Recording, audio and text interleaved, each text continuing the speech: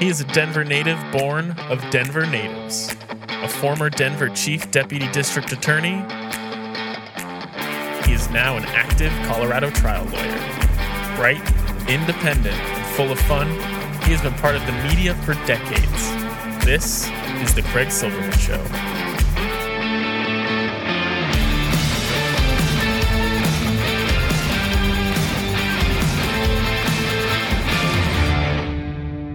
Oh, what a world, what a life, what a day. Saturday, May 28, 2022. Happy Memorial Day, happy summer, but it's not that happy. We had the massacre at the Uvalde Elementary School. We have to talk about that, but we have upbeat stuff too. Perfect guest, Terry Frei. He covered Columbine, wrote a book about Frank DeAngelis, interviewed, worked with Patrick Ireland, the boy in the window. Columbine. What lessons have been learned? What lessons have been ignored, forgotten? Why in the world don't we have an assault weapon ban? Terry and I talk about that. We talk about a whole host of things. Colorado media, his great book, Olympic Affair, involving Glen Morris of Colorado State fame, Olympic gold decathlete from Simla, Colorado, Leni Riefenstahl, Nazi propaganda filmmaker. She claimed she was independent. What a book Terry Frei has researched and written. You're going to hear all about it, but first we converse about the week's events with our troubadour Dave Gunders, who has the perfect song to make you feel better, to move on past this spiritual crisis. The song, Love Has a Way. Here is our troubadour, Dave Gunders, followed by Terry Frei. Gosh, it's hot in here. Did that toaster catch on fire? It wasn't that. You choked on that bite of burnt bagel. Why is everything all red? The heat is unbearable. Where am I? Excuse me, Your Dishonor. May I step in on behalf of my client? Mr. Silverman, proceed. Tell me one redeeming good thing your client did. He was a faithful listener to my radio show. Not good enough. He had decency and compassion for his family. He did end-of-life planning with Michael Bailey. The Michael Bailey? That is kind to your loved ones. That is smart and way too decent for this place. Your client can go. And what about me, Your Despicableness? Why should I? Michael Bailey is my lawyer, too. Go on then. Get out of here.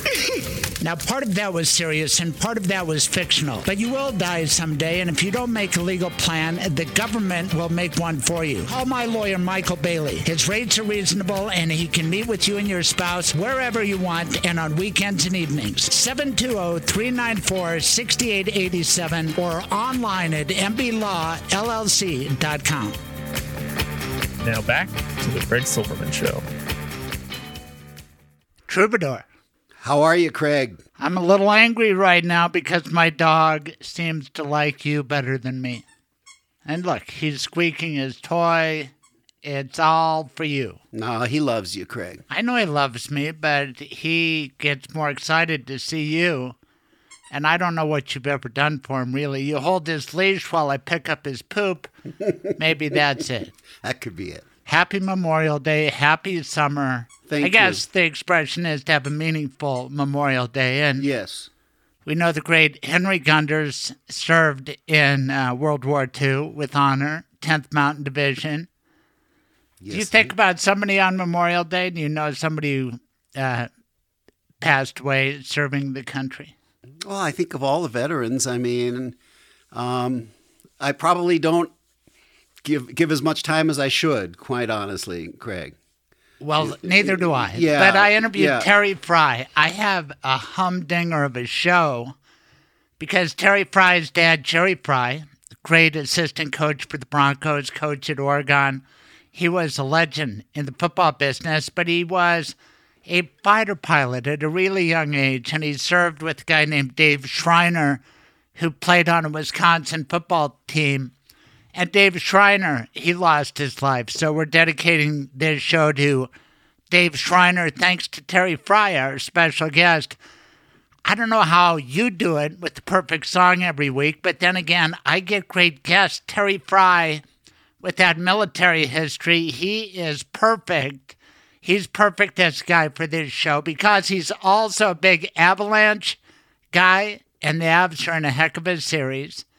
He's written a book about white supremacy. It happens to deal with World War II. Leni Riefenstahl, the famous German movie maker, had a relationship with the Colorado athlete, the gold medal winner, decathlete Glen Morris. So it really is something else. But Terry Frei worked for decades for the Denver Post, Rocky Mountain News. He's still covering the Avalanche. He's got a great talk radio show. What a great guest. And he also covered Columbine. He's written extensively about it. I covered Columbine. I had to go on national TV and try to explain what happened. It was new then. Everybody knew since Columbine that if you have a shooter in the school, you just go in and you save the kids. Now it appears there was an 80-minute delay in Uvalde, Texas. Unconscionable, terrible. But you know what really is going on there, Dave Gunders? Tell me. One, bad decision-making, probably poor communications, but a level of cowardice. There were 19 cops in the building, and this guy is shooting an AR-15. And, you know, you can have a police shield, you can have body armor. That's not going to help. You can hide behind a filing cabinet, and it'll go right through it and kill you. You can't have weapons of war like that in a civilized society. And let alone to have an 18-year-old buy two of them legally at age 18. Craig, I'm totally with you on that. I mean, on every aspect. I just heard about, before I came over to sit with you and interview, about this delay, and I like to hold off until I have facts to make judgment. But this just sounds, that's what came to my mind too, is cowardice. I mean, that part of it is really infuriating. It's like a whole new terrible revelation on what has already been a really tough week. But as far as him going in and buying those things, the laws that allow that, they need to be rescinded. I mean, it's crazy. It's crazy. These are weapons of war. What else is someone going to use them for? You know, you have other possible weapons. Automobile, good example. Well, you can't rent a car until you're 25. There are age restrictions on things, and the only industry I know with immunity to the degree the gun makers, I don't know anything like that. The Congress people, legislatures give them immunity. Why? They market it to kids. It's got to end the way cigarettes did, right? We have to regulate, tax it. These assault weapons, they have no utility. I've been part of this issue for a long time. And I shouldn't say they have no utility. Like if you have a feral pig on a property you have in Louisiana, maybe it's good because you have to shoot the pig from a distance and those things are slippery. I've heard that explanation. Oh, please. And maybe once in a while it's used in legitimate self-defense, but I doubt it. 30-round magazines outlawed by Hickenlooper in Colorado. A company up and left, but you know what? That killer down in Texas, he had many 30-round magazines. We were right to get rid of them. These are war weapons, and we need to bar it. And public sentiment is there, but the base for Donald Trump opposes it. It will be interesting. And for those who say, well, you need good guys with guns, well, it didn't work in Texas. They had a lot of them just waiting in the hall.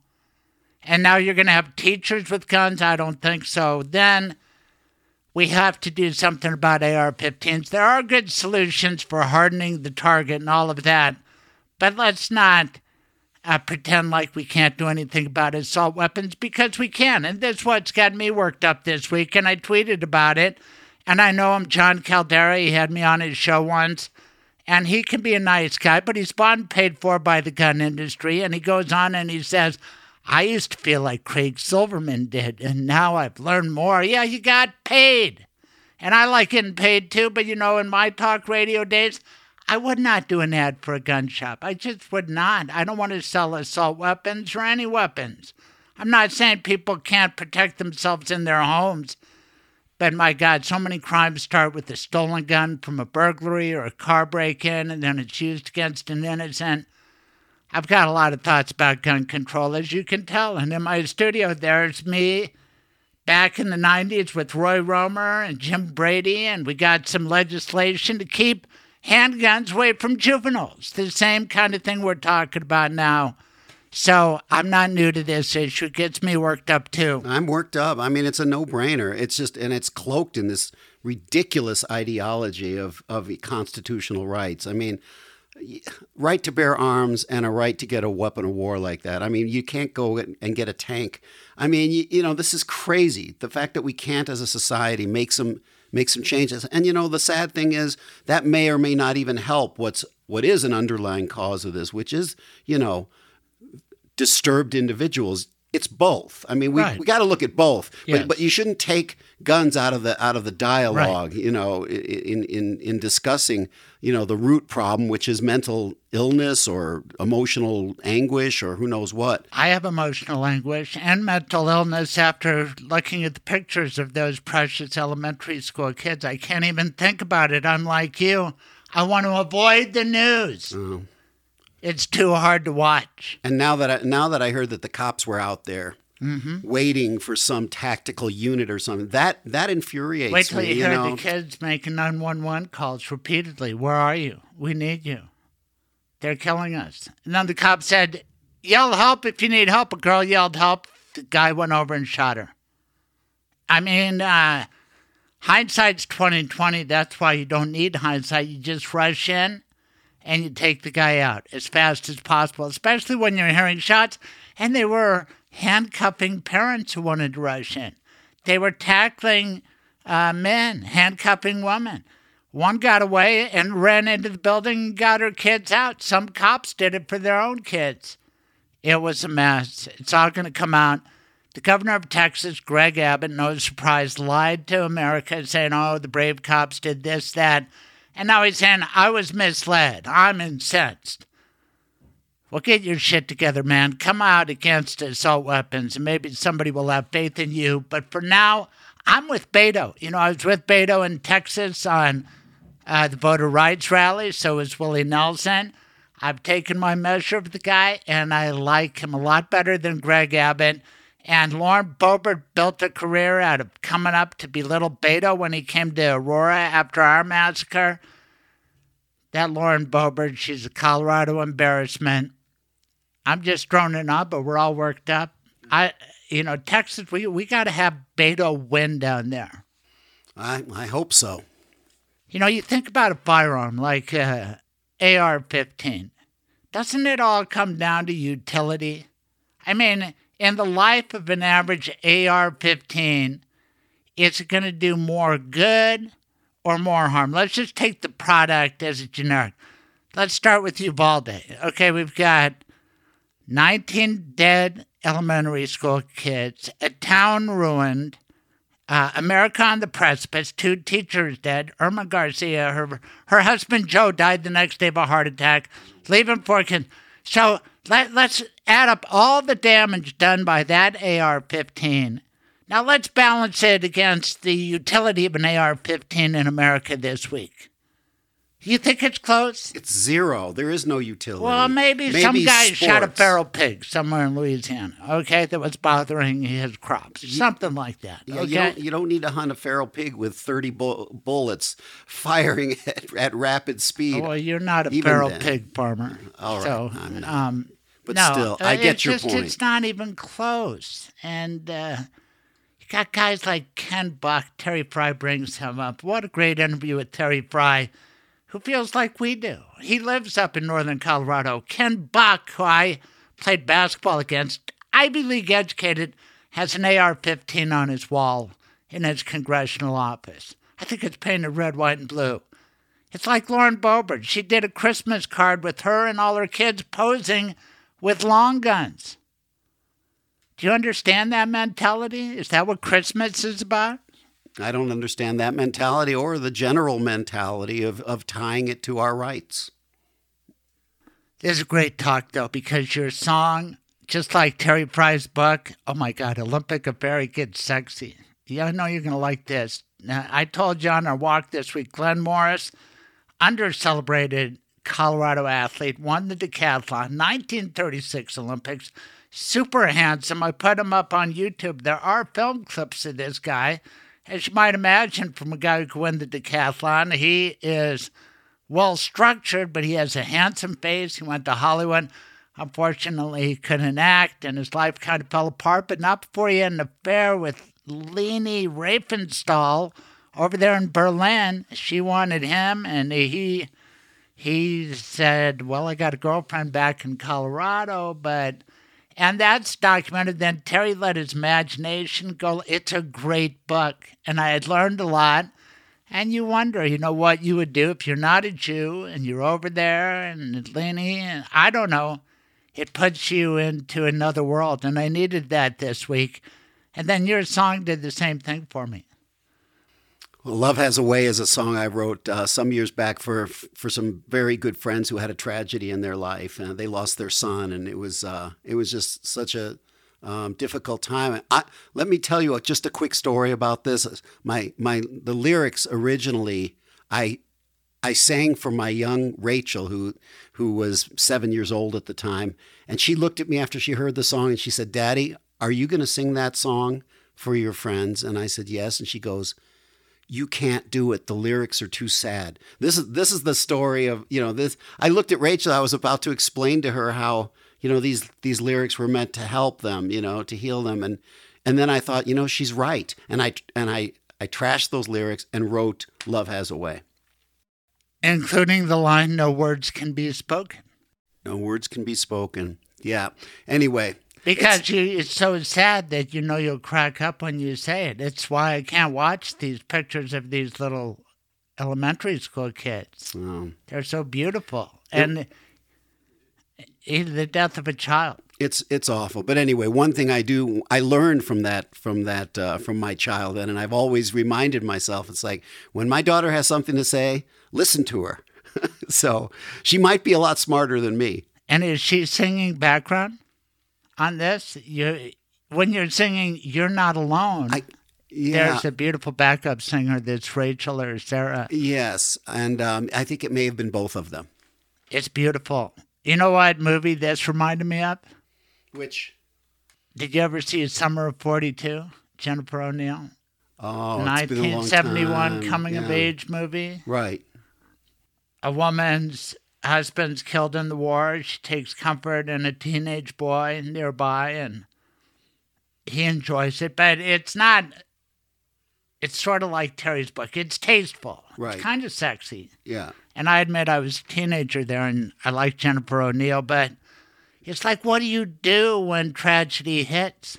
What do you do when Uvalde happens, after Buffalo, and we're worried about our country? We're despair to the point where we can barely breathe. We can't even speak for fear that we're going to break. Well, there are things we can do. I mean, I take heart when I hear people talking about, about how we find these, what kind of indicators, We talked about changing the gun laws, not taking gun rights away, but changing the gun laws, and things like the red flag laws, and just paying attention. Background check. Even though it's a huge country, and safe storage. Right. You can look at it like, in a country this size, it's, this kind of thing will happen with a crazy person. But they're all surrounded by people who could see warnings.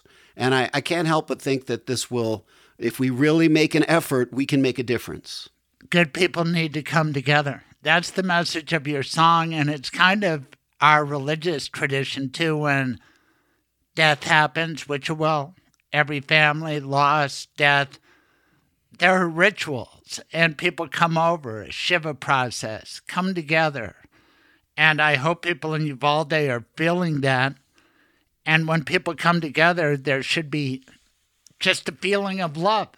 That's what your song is about. And again, it wouldn't be a Dave Gunders song without a reference to the sun and the rays of the sun, right? And you have the imagery of love can come through the darkest thing, and all it asks is you turn your face to it, right? Right. Yeah, a flower can grow through concrete or whatever. It's possible with right ingredients, which is love and maybe some tears.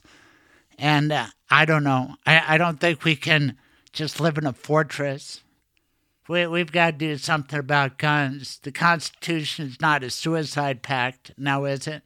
You know, all it would take is a few of the right leaders that could turn the tide. And I'm talking about Republican leaders, you know, the governor imagine the governor of Texas saying, you know what, folks, you know, I've changed my mind. I'm still a believer in gun rights, but these assault weapons, they have to go. You know, he could start a wave. I do believe this, it could happen. Right. That's how change happens. And what could Beto O'Rourke do or say? But that was Beto's message when he walked up there. The time to do this was after Santa Fe Springs. We had another school shooting. They had a church shooting.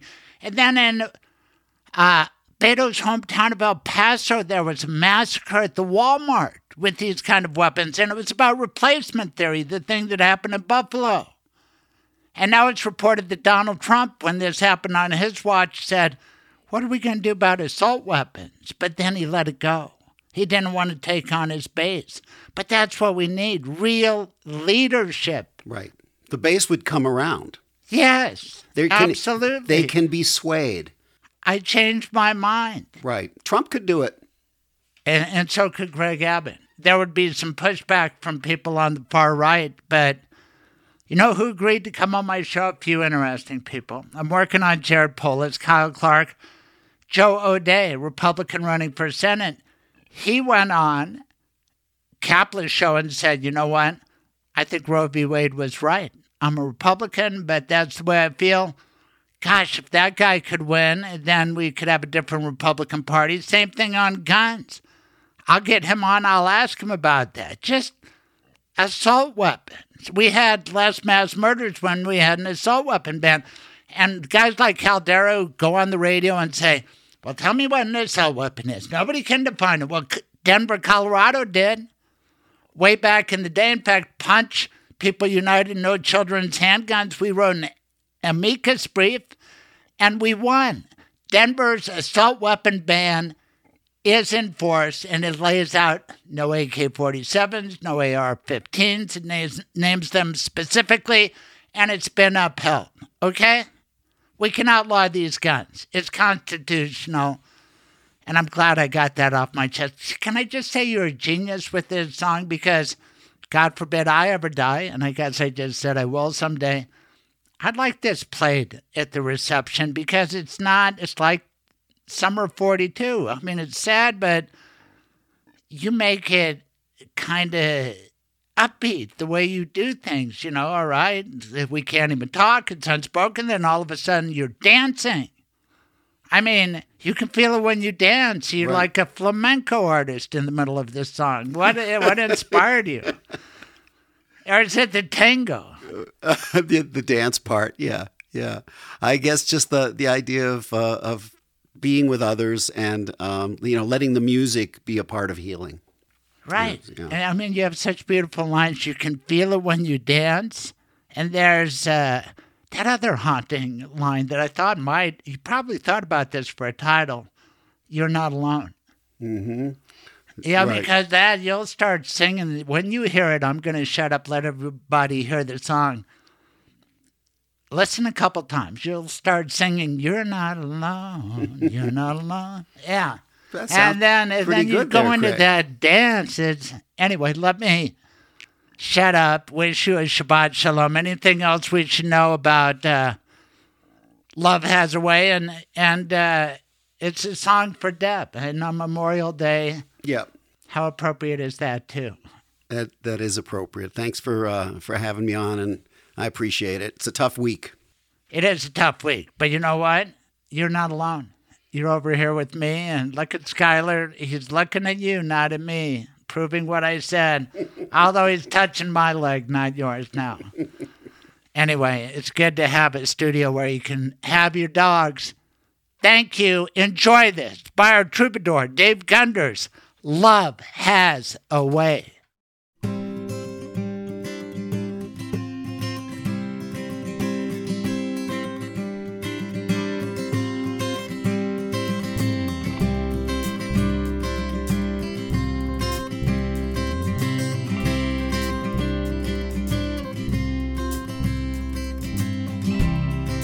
Love has a way of healing the heart.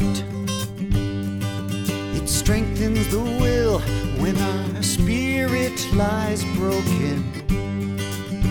And no word can be spoken to ease the pain.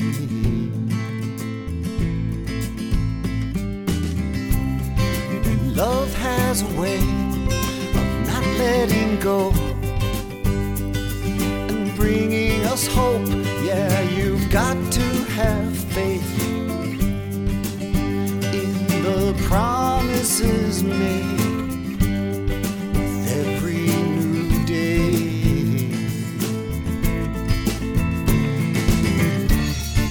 You're not alone. You're not alone. You're not alone. You're not alone. You're not alone. Keep holding on. 'Cause love has a way of pushing on through, coming to you like rays from the sun, asking for nothing but to turn your face to life's embrace.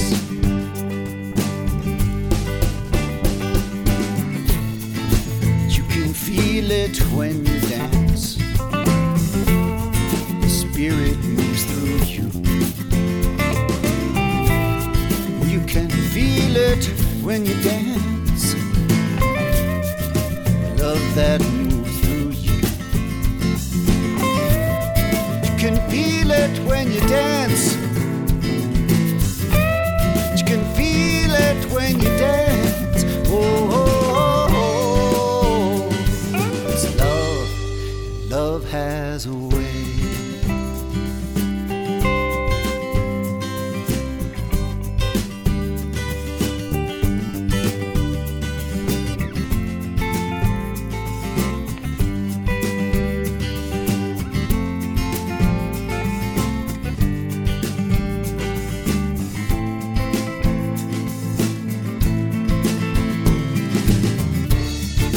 You're not alone. You're not alone. You're not alone. You're not alone. You're not alone. Keep holding on. 'Cause love has a way of healing the heart. It strengthens the will when our spirit lies broken, and no word can be spoken. No word can be spoken to ease the pain.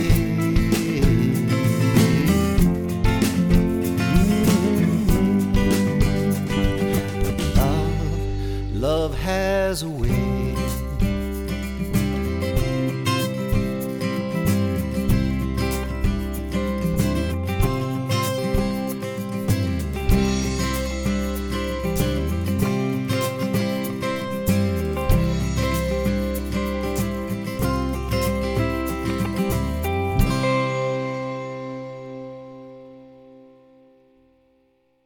Now, during the pandemic and otherwise, a lot of people have so much affection for their pets. That must come up all the time. What's going to happen to Scruffy? What can you tell us about that, Michael Bailey? What you can do is create a pet trust in Colorado. You put money into trust, and then that money is available and earmarked to care for the dog. And it can last the lifetime of the dog or 21 years, whichever is shorter. And then when the time frame for the trust is up, you can dictate who gets whatever leftover money, or I have several clients who will leave it to some sort of animal shelter or animal rescue to be able to care for other animals. How cool is that? You can go to Michael Bailey's office, and he has offices all over, and you could meet at your home, whatever. I love the way you practice law. You've kept it going for a long time. Tell everybody how they can make you their lawyer. So my phone number is 720-394-6887. And again, that's 720-394-6887. They can call me, or they can go online to mobileestateplanning.com. And there's a link there where you can schedule an appointment with me. This is a perfect guest for Memorial Day weekend. Terry Frei has written about World War II, his father.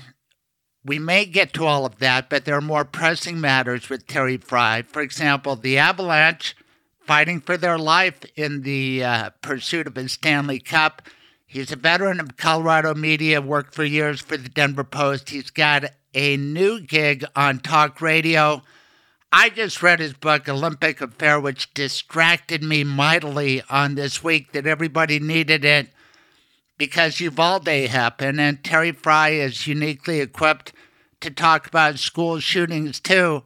So Terry Frei, welcome to the show. Thanks for coming on. Thanks for having me, Craig. I'm really looking forward to it. And your new gig, Talk Radio, Drive Time with Eric Goodman, Mile High Sports, that's got to be exciting. It's 4 to 6, Monday through Friday on milehighsports.com is one way to hear it. It's 98.1 FM, and we're looking forward to plowing ahead and breaking new ground to talk radio. You know, terryfrei.com is a good website. You have @tfrei on Twitter. That's cool. Tell me about the name Frei, F-R-E-I. I looked that up, too. You've piqued a lot of curiosities in me. It means free, right? The background is Swiss. My background is partly Norwegian on my mother's side and Swiss and Danish on my father's side. Well, everybody likes a little Danish, especially in the morning. But what about the name Frei? Do I have it right? It means free in English? Yes. That's got to be a great last name. Yeah, it is. It's interesting that you immediately don't want to be, no, it's not the word German. Is that a conscious thing? I mean, I just came off reading your book. No, it's a common name in Switzerland, and where they speak in many places Schweizerdeutsch. So no, it's just my background is a mixture, of course, and on my mother's side, it's Norwegian, so I even speak a little bit of Norwegian. I will schnacker Norsk. Do you sprechen Sie Deutsch? Do you speak German? No, I do not. Me neither. That was the extent of it right there. On your talk radio show, gosh, I would have liked to do talk radio sports.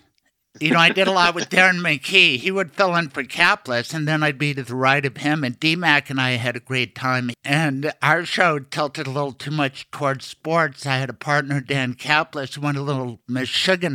That's a Yiddish word. I guess that's part German. He went Michigan for a guy.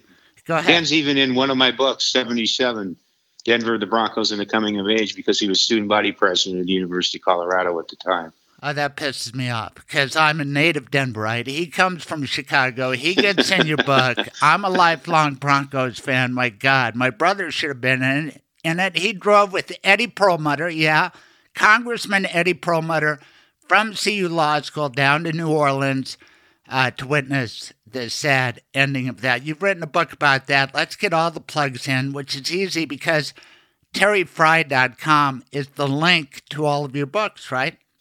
And a lot of other work of mine. You can pretty much follow my career and follow my book career there. It's terryfrei.com.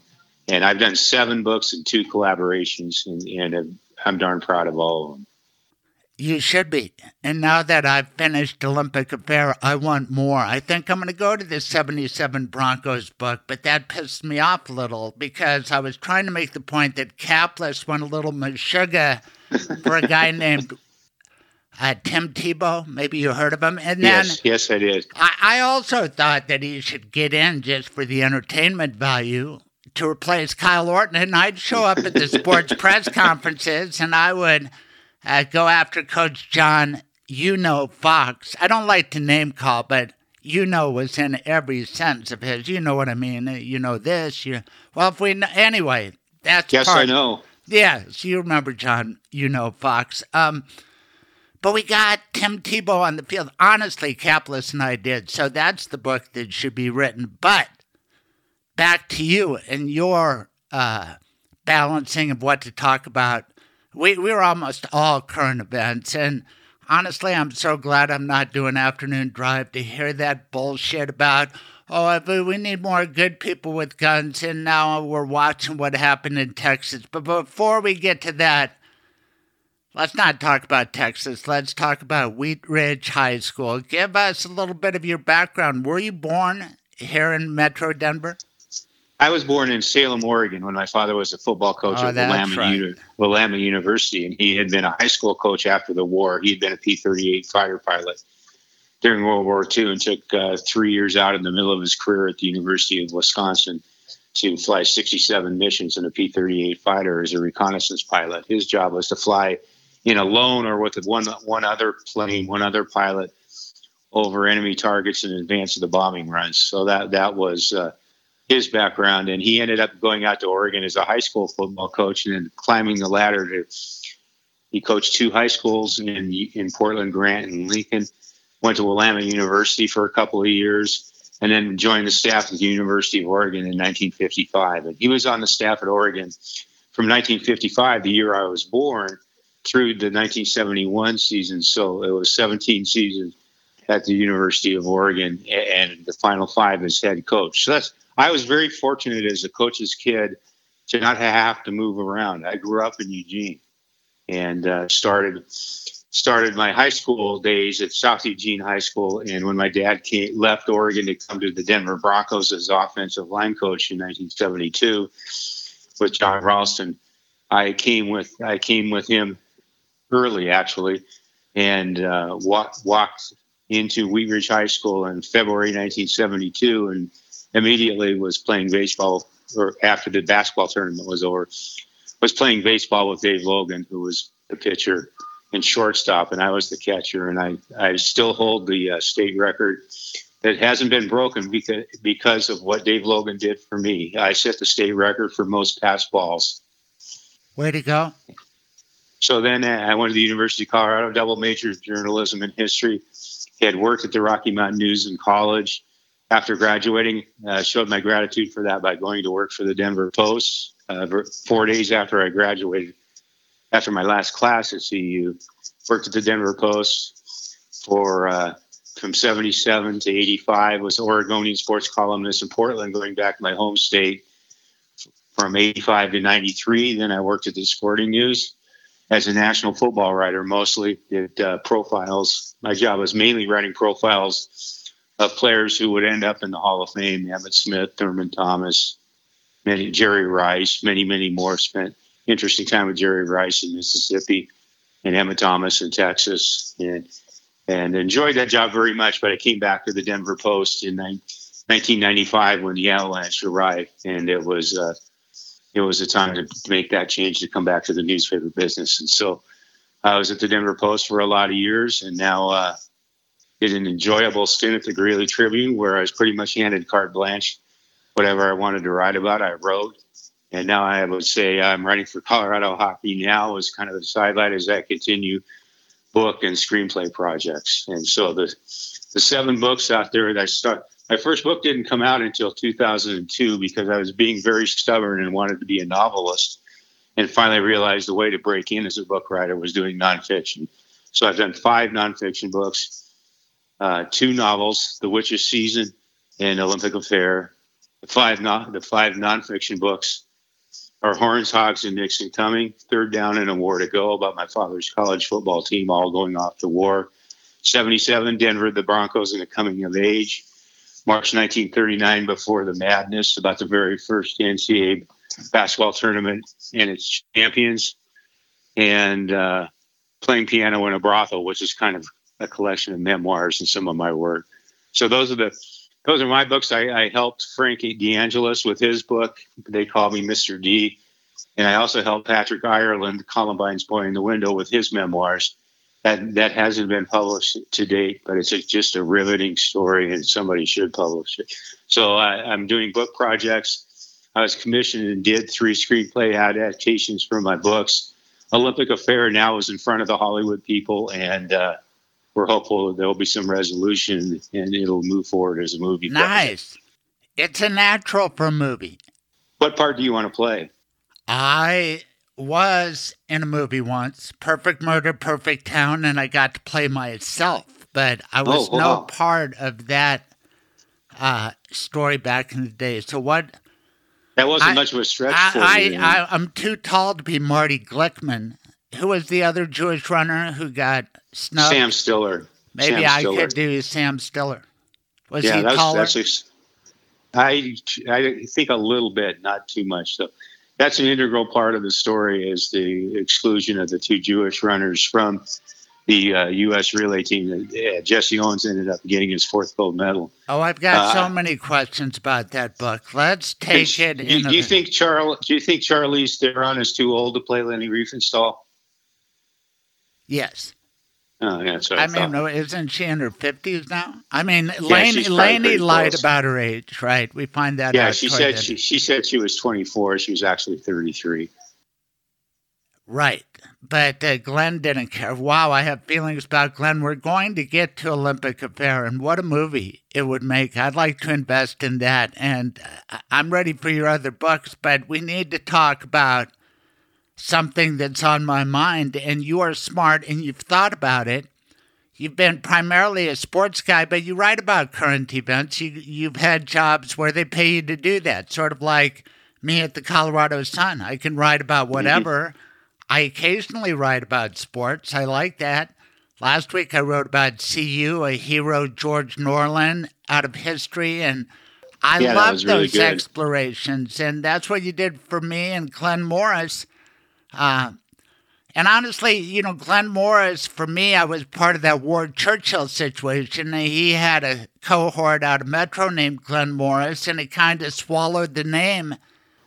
Yeah. You know what I mean? But yes, Glen Morris of decathlon winning fame, 1936, we're going to get to him. But I remember Columbine, and I was in the middle of doing a lot of Jean Benet coverage on the national level, and Geraldo and his people called me when Columbine happened, and I was live on national TV that night trying to explain the inexplicable. But now it's not inexplicable.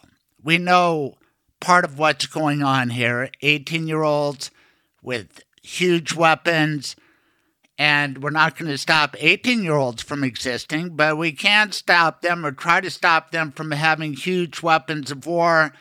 That's how I feel about Uvalde. I've been part of this gun control debate in my studio here. I have a picture of the special session with Roy Romer. We brought James Brady to town. We passed a new law, an organization I helped found called Punch People United, No Children's Handguns. We had kids killing kids, and we did something, and it was effective. And then Joe Biden and others put in an assault weapon ban, and unconscionably, America let it expire. And Colorado needs an assault weapon ban. Denver, Colorado has an assault weapon ban. And all those bullshit artists, I'm sorry, John Calderi, but you take money from the NRA at the Independence Institute. And all those people who shill for guns, come on now. Terry Frei, I'm glad I got that off my chest. Well, I wasn't really in Ken Buck as the U.S. rep up there. He's kind of respected in some circles. But he, at last check, had an AR-15 on his office wall as some kind of badge of honor. And that's why I love a podcast, so I can say, I'm not going to say the F word, but I'm going to say, that's bullshit, Ken. Come on. And Lauren Boebert, don't get me started. That picture of her kids on a Christmas card, I'm not a Christian, but is that how you do it? Well, her latest is that we didn't try to ban airplanes after 9/11. She's an idiot. You know what? I'll defend her. She's uneducated. She doesn't even know. But Ken Buck, that guy's got to know better. I know him. I played basketball against him in the Lawyers League. He's Ivy League educated. Yes. Ken Buck is Ivy League educated. I forget which one. I want to say Princeton, but I'm not sure. See, I've never even talked to you about these things. I don't know if you agree with me or you don't agree with me. Oh, I'm pretty much a militant on sane gun control laws. Probably, there's a point at which we have to be practical and get done what we can't get done. But I'm the idealist standing on the sidelines and saying we should go for an absolute.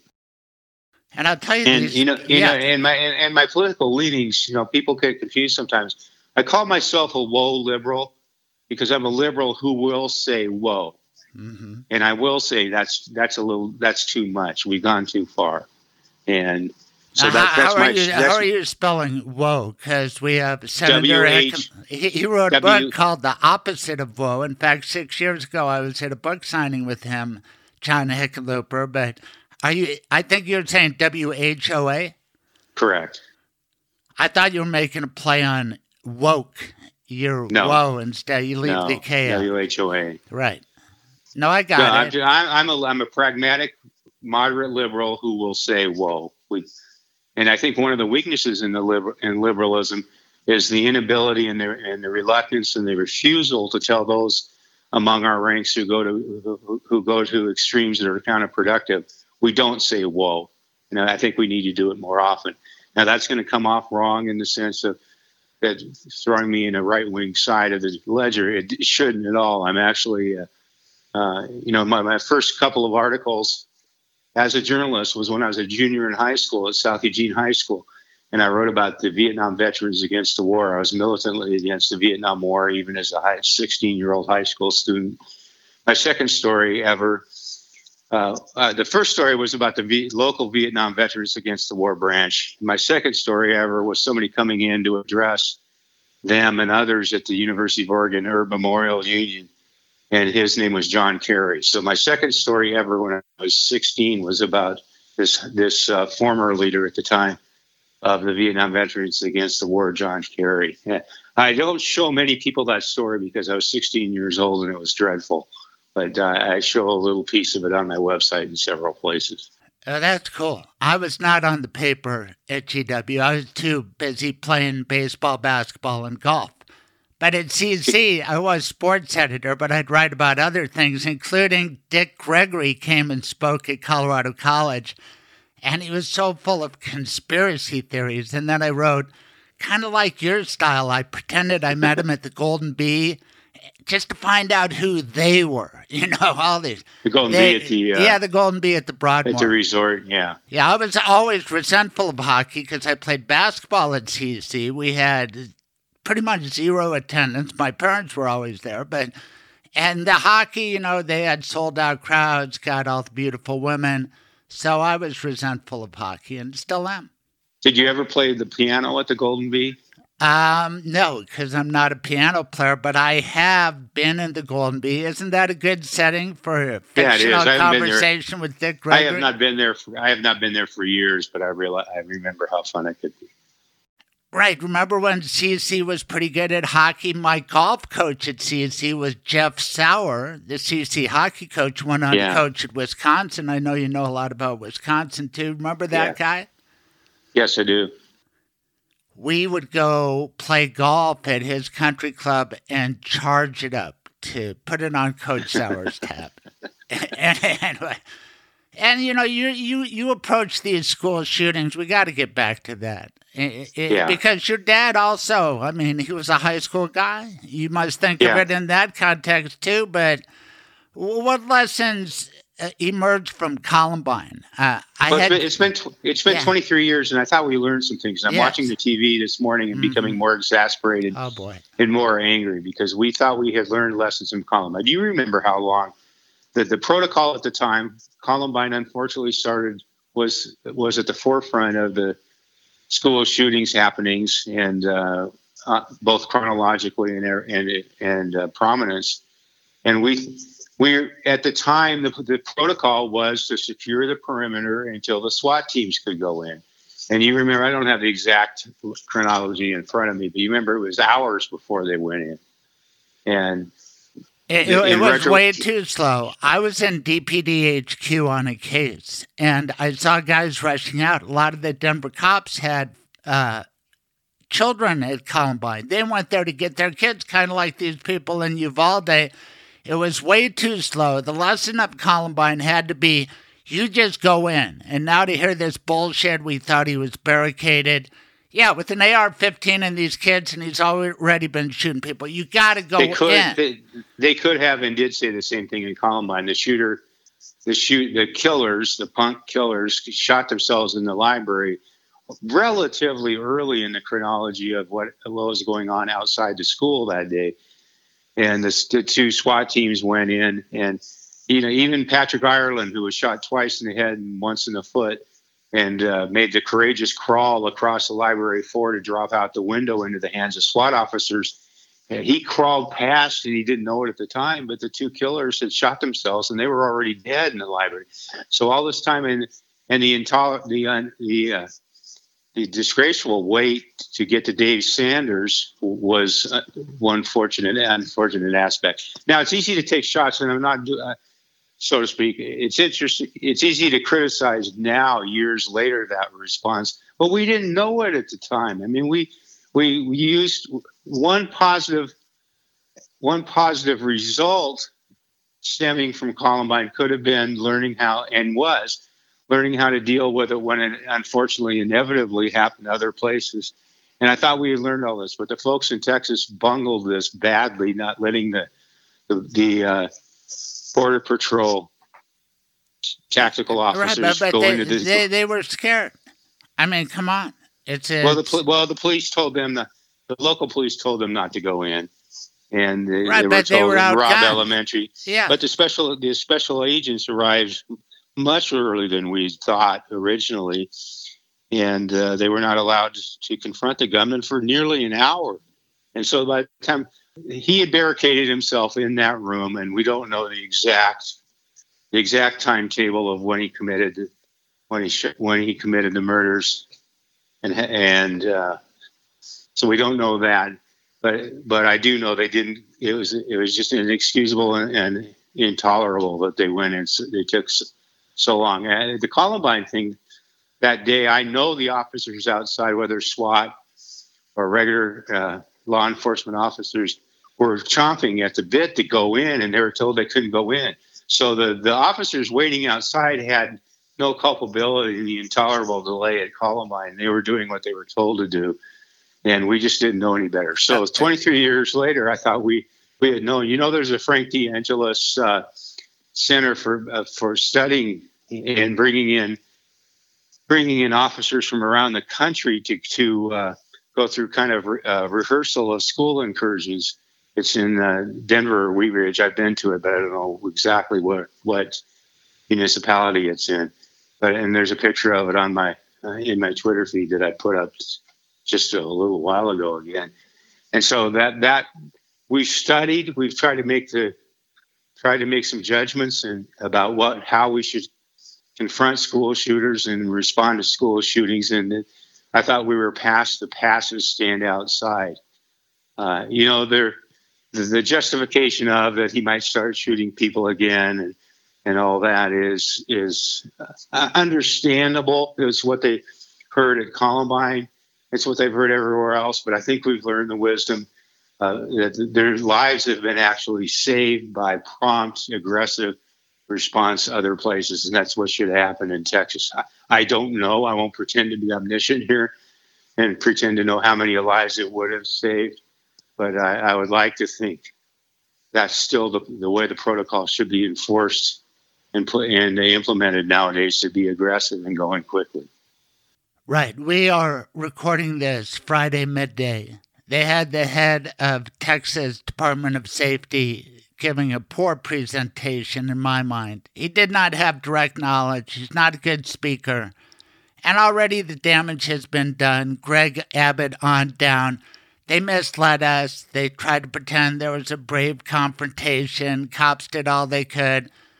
And I think, Terry, you've articulated well. There's a Columbine rule. They failed. It was really the commander who held them back. It's got to go to the top. And in Columbine, it was cover your ass. John Stone, Dave Thomas, the DA. Dave Thomas, who I worked with for many years at the Denver DA's office, gives me no pleasure in saying that they tried to cover up their prior contacts with these two miscreants. There were red flags all over the place. A little stricter prosecution would have had them in the system. Who knows what would have happened? John Stone actively misled. He was the sheriff of Jefferson County. And some of that has again been repeated in Texas after all these years.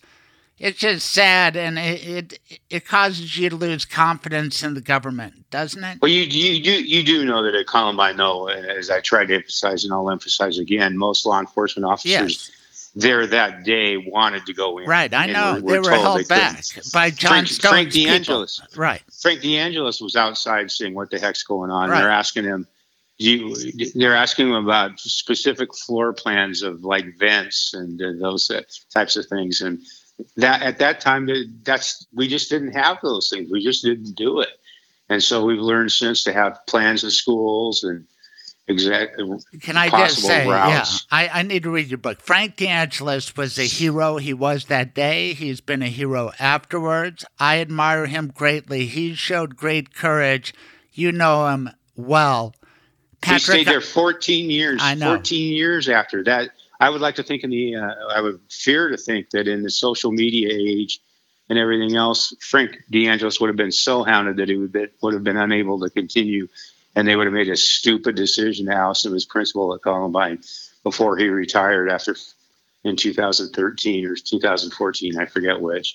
So he stayed and showed great courage staying there, and he's now being a leader and speaking out about the process, and his book is rather eloquent. You should get it and read it. I can't take looking at these little kids killed in Uvalde, and it broke my heart, Columbine, but one kid I'll never forget, Patrick Ireland crawling out that window, the boy in the window, as you put it. Please tell me he's doing okay. I admire his courage. He's a financial planner and doing very well, and physically is doing fine. He's married and a father and is doing very well.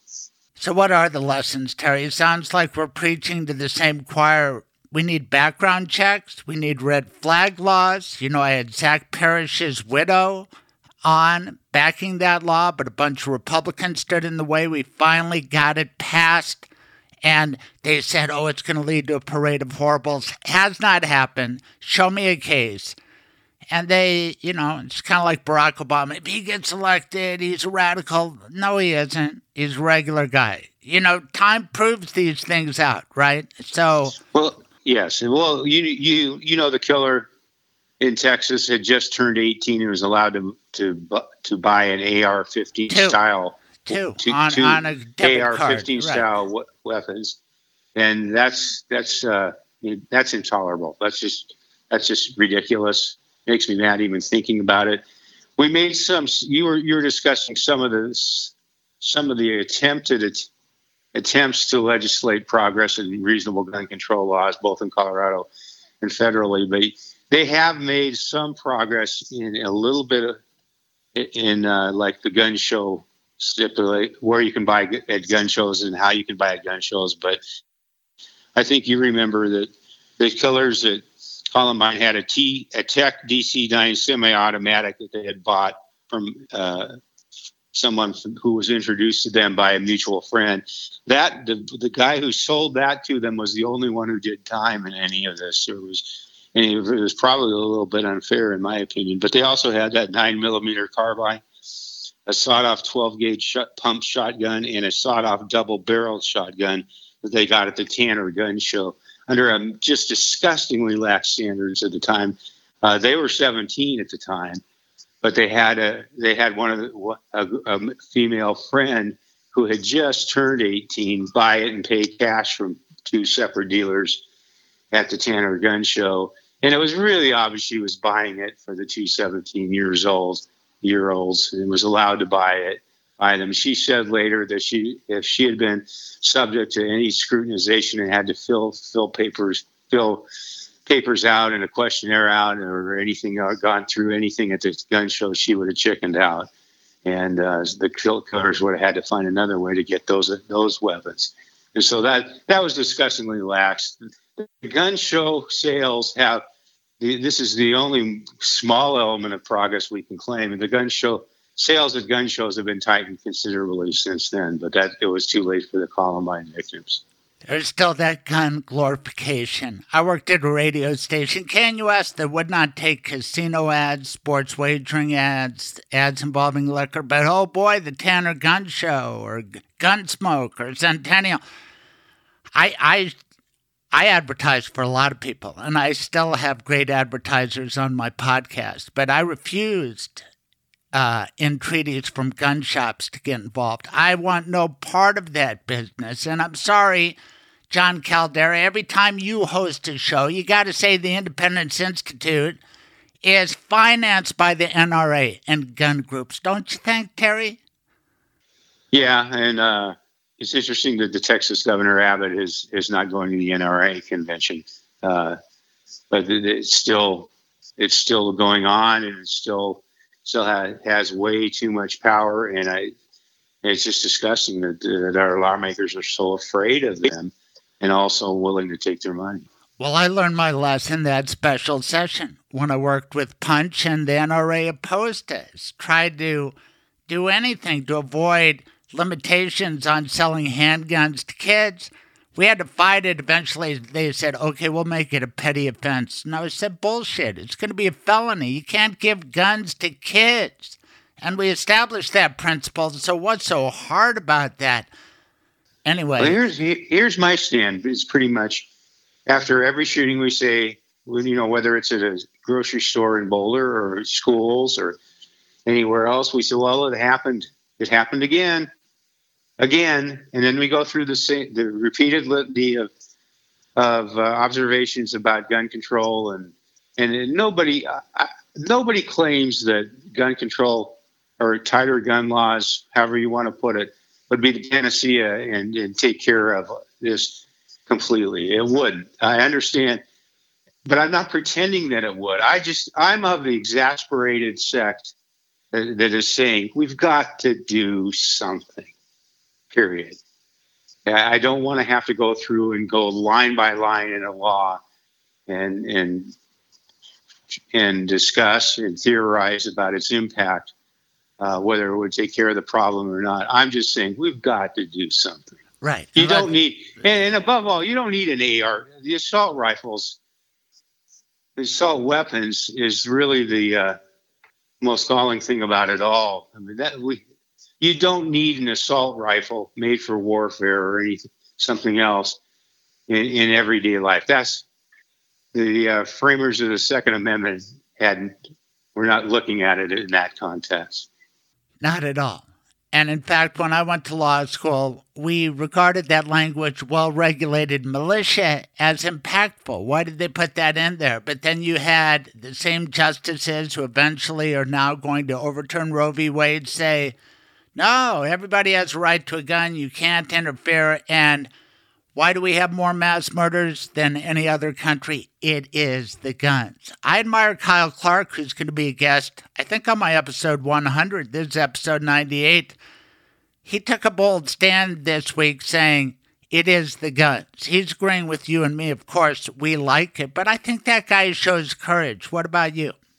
Yeah, I do. And I think it's a stand that a lot of in the media are taking, of course, and it's being viewed as some sort of proof of prejudice or bias, which that's the part that makes me most angry. I think we should be able to separate issue by issue and don't turn everything into a political litmus test and to use common sense from issue to issue. I guess I'm so naive. I'm so naive and so I'm just so naive, I guess, that I don't believe gun control or reasonable gun laws should even be a political issue. It doesn't need to be. It doesn't need to be red or blue. It needs to be common sense and looking around what's happening to us as a country. And I just don't want to get into those tiresome debates about whether, well, in Chicago, they have the tightest gun control laws in the country and blah, blah, blah, blah, blah. It's like we have these scripts, both sides. We have, and I'm probably reciting from some of it. We have these scripts that we just pull out of the drawer or look up in the computer whenever something happens. But Kyle, that's what I loved about Kyle. He had the data. You said it's data. It's our country has this many mass murders. Mm-hmm. We had an assault weapon ban. We had this many mass murders before. We had this many afterwards. He went to the facts. It's indisputable. We've got a gun problem in America. Yes, we do, and he's right. Do you think there are other issues that are really beyond dispute? Just as a tangent, because I talked with Chris Vanderveen, I'll talk to Kyle. COVID, it interplays with sports.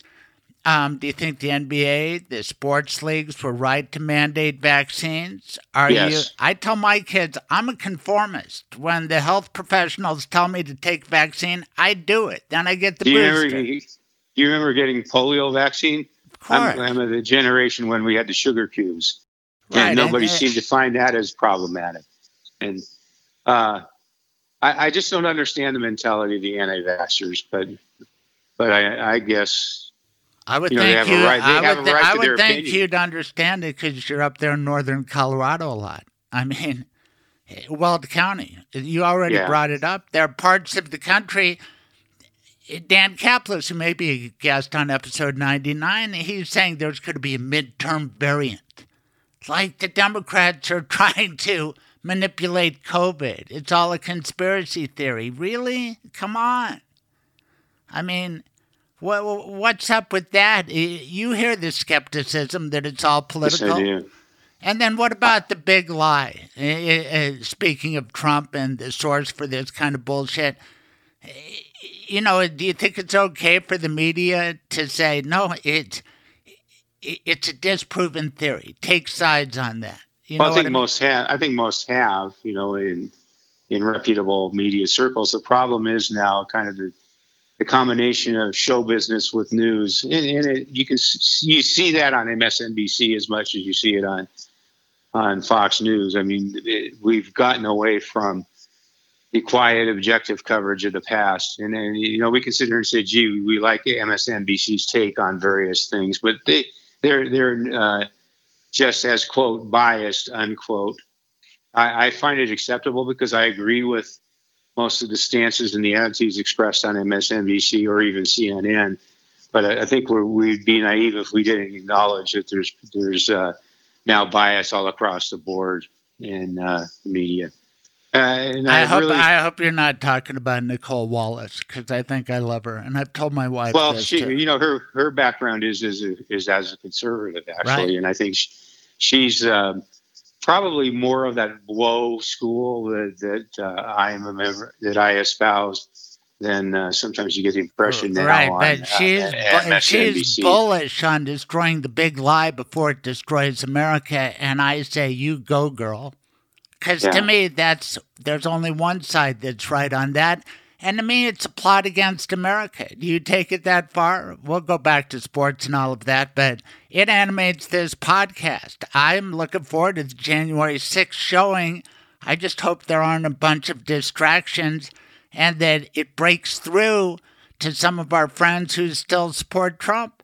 I have friends who support Trump, and I'm mystified why, but they're entitled to their opinion, and I think we should move forward on a united basis and try to put some of this in the past. I think we're seeing a little bit of disowning of Trump, even within the Republican Party regular machinery now, and I think that we will get to the point where I certainly hope we can get to the point where there are reasonable and pragmatic and compassionate responses from both parties as we move forward, and we're able to get together and have a dialogue instead of dueling monologues and the playing out of lines from predictable scripts. Let's move forward to the topic of Colorado media, a field you know so well. You were there for the heyday of the Denver Post. Wasn't it great when the Rocky and the Post were throwing haymakers at each other? Society benefited, and I think we're lucky that we got to experience that. Me as a consumer, you as a participant, and I feel bad that people these days don't get to witness that, because it's sort of like the court system. Let's have an adversary process and the truth went out, right? Well, I'm in the rare position. I think there are many of us, I should say rare, because there were many of us who worked for both newspapers, the Rocky Mountain News I worked for when I was in college. And I'd actually worked for the Sentinel newspapers when I was in high school. So I got an early start here. But it was really good for everybody when we had two daily newspapers. You know, Craig, there was this thing called a newspaper that was printed on paper, and you put it in your hands and you like turn pages and you read. It was called a newspaper. I would bring the Sunday paper with me to the Bronco game, East Bleachers, and I'd read the paper during timeout. Some people say, what are you doing? But I had the roster right there. I had everything I needed. I brought the Rocky and the Post. But the motivation of newspapers in those days, the competitive newspaper war aspect of it, was very energizing and a very positive force for everyone. We were working on behalf of the public, but in a newspaper war where it was good for everybody. The energy that was involved, the ambition that was involved, the expenditures, frankly, that were involved by both newspapers. I think it was 2009 when the Rocky Mountain News announced its folding, when Scripps Howard, or I think it was Scripps Howard, gave up on it at that point. I think they were still involved. And the joint operating agreement went down. I had some people at the Denver Post react as like, wow, that's great. We won the war. And we won the war in a sense. If only one newspaper was going to survive, it was good and it was a win. It was a win for the Denver Post.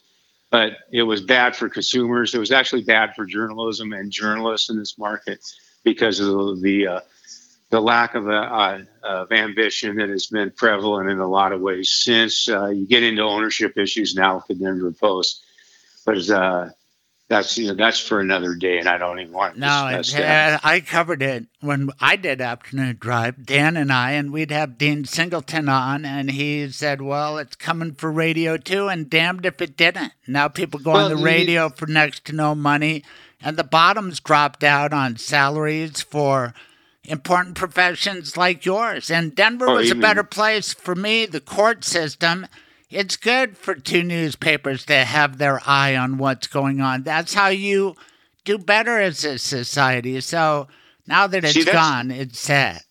But that's from a mainstream media point of view. The traditionalists, which we both are, I think, traditionalist mainstream media point of view, contrarians will point out that there are more sources than ever to get your news.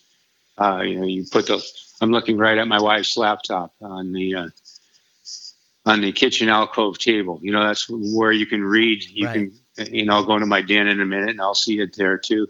We have so many outlets for getting news and for getting opinion, and varying from the entirely credible and intelligent to just moronic and counterproductive.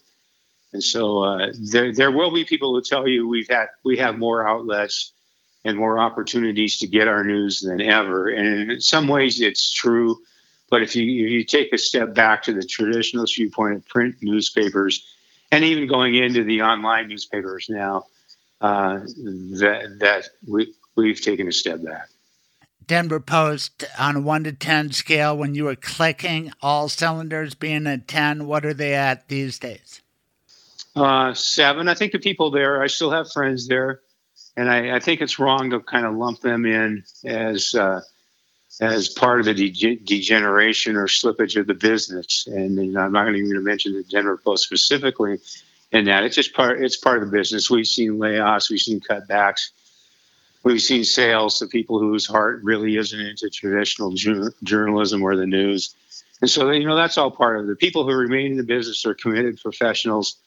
And so I think there's still quality work being done in the newspaper business, both in print and online. And so I'm not going to stomp on that with both feet. I think there's still great people doing great work. I totally agree. But let's throw out compliments, and let me ask just one leading question during this interview. Don't you think the Colorado Sun as a news outlet deserves a 9 or a 10? They don't do sports, but we do almost everything else. I like Kevin Simpson, for example, who was a tremendously gifted pro who I worked with when he covered the Nuggets and I covered the Nuggets for competing newspapers. And I think we were both, you talk about the competitiveness, Kevin and I were very competitive. but we were good friends and trusted each other as we covered the Nuggets, for example. So he's at the Colorado Sun, and there's a lot of people at the Colorado Sun doing terrific work. I think the Denver Gazette, although I think its political leanings, is doing good work in the Denver market also. I like Wayne Lageson. I have to get him back on. Yes, I used to admire Philip Anschutz more than I do now. He's involved in the sports world. Let's move to the sports world. How many Walmart heirs are going to own Denver franchises? And is that a problem? I think so, since I've had to watch the Nuggets on my computer for the last 3 years, and I think I've been doing something illegal. Well, as you know, technically, that's a fight between a mega corporation and mega billionaires, and so I find it hard to kind of like jump on one side or the other with both feet. But it's intolerable. It's baffling why Stan Kroenke got into that. I mean, this is an argument over how much Stan Kroenke will accept from Comcast to put altitude on Comcast. It's not the other way around. It just exasperates me when I hear people talk about, when people talk about the negotiations are over how much Kroenke, KSE, and Altitude pays Comcast to put the games in. No, it's the other way around. It's Comcast paying for carriage of the Altitude sports. And so I don't understand. The part that I don't understand about it is that we're seeing kind of fans frozen out for 3 years, the dilution of a potential new generation of fans not being able to watch the games on television, although you and I both know there are ways you can do it, and we do it anyway, without commercials, by the way. But in this case, and we get to watch Rocky shoot that backwards half-court shot too. That's cool. It's exasperating, and it causes anger in the front of the fans. And I don't understand why Stan just tells me, make the best deal you can, get as much as you can from Comcast to put the games on. Maybe we'll bulk for a month of the first season 3 years ago. Can I suggest an answer for Stan? Well, no, but then he doesn't care.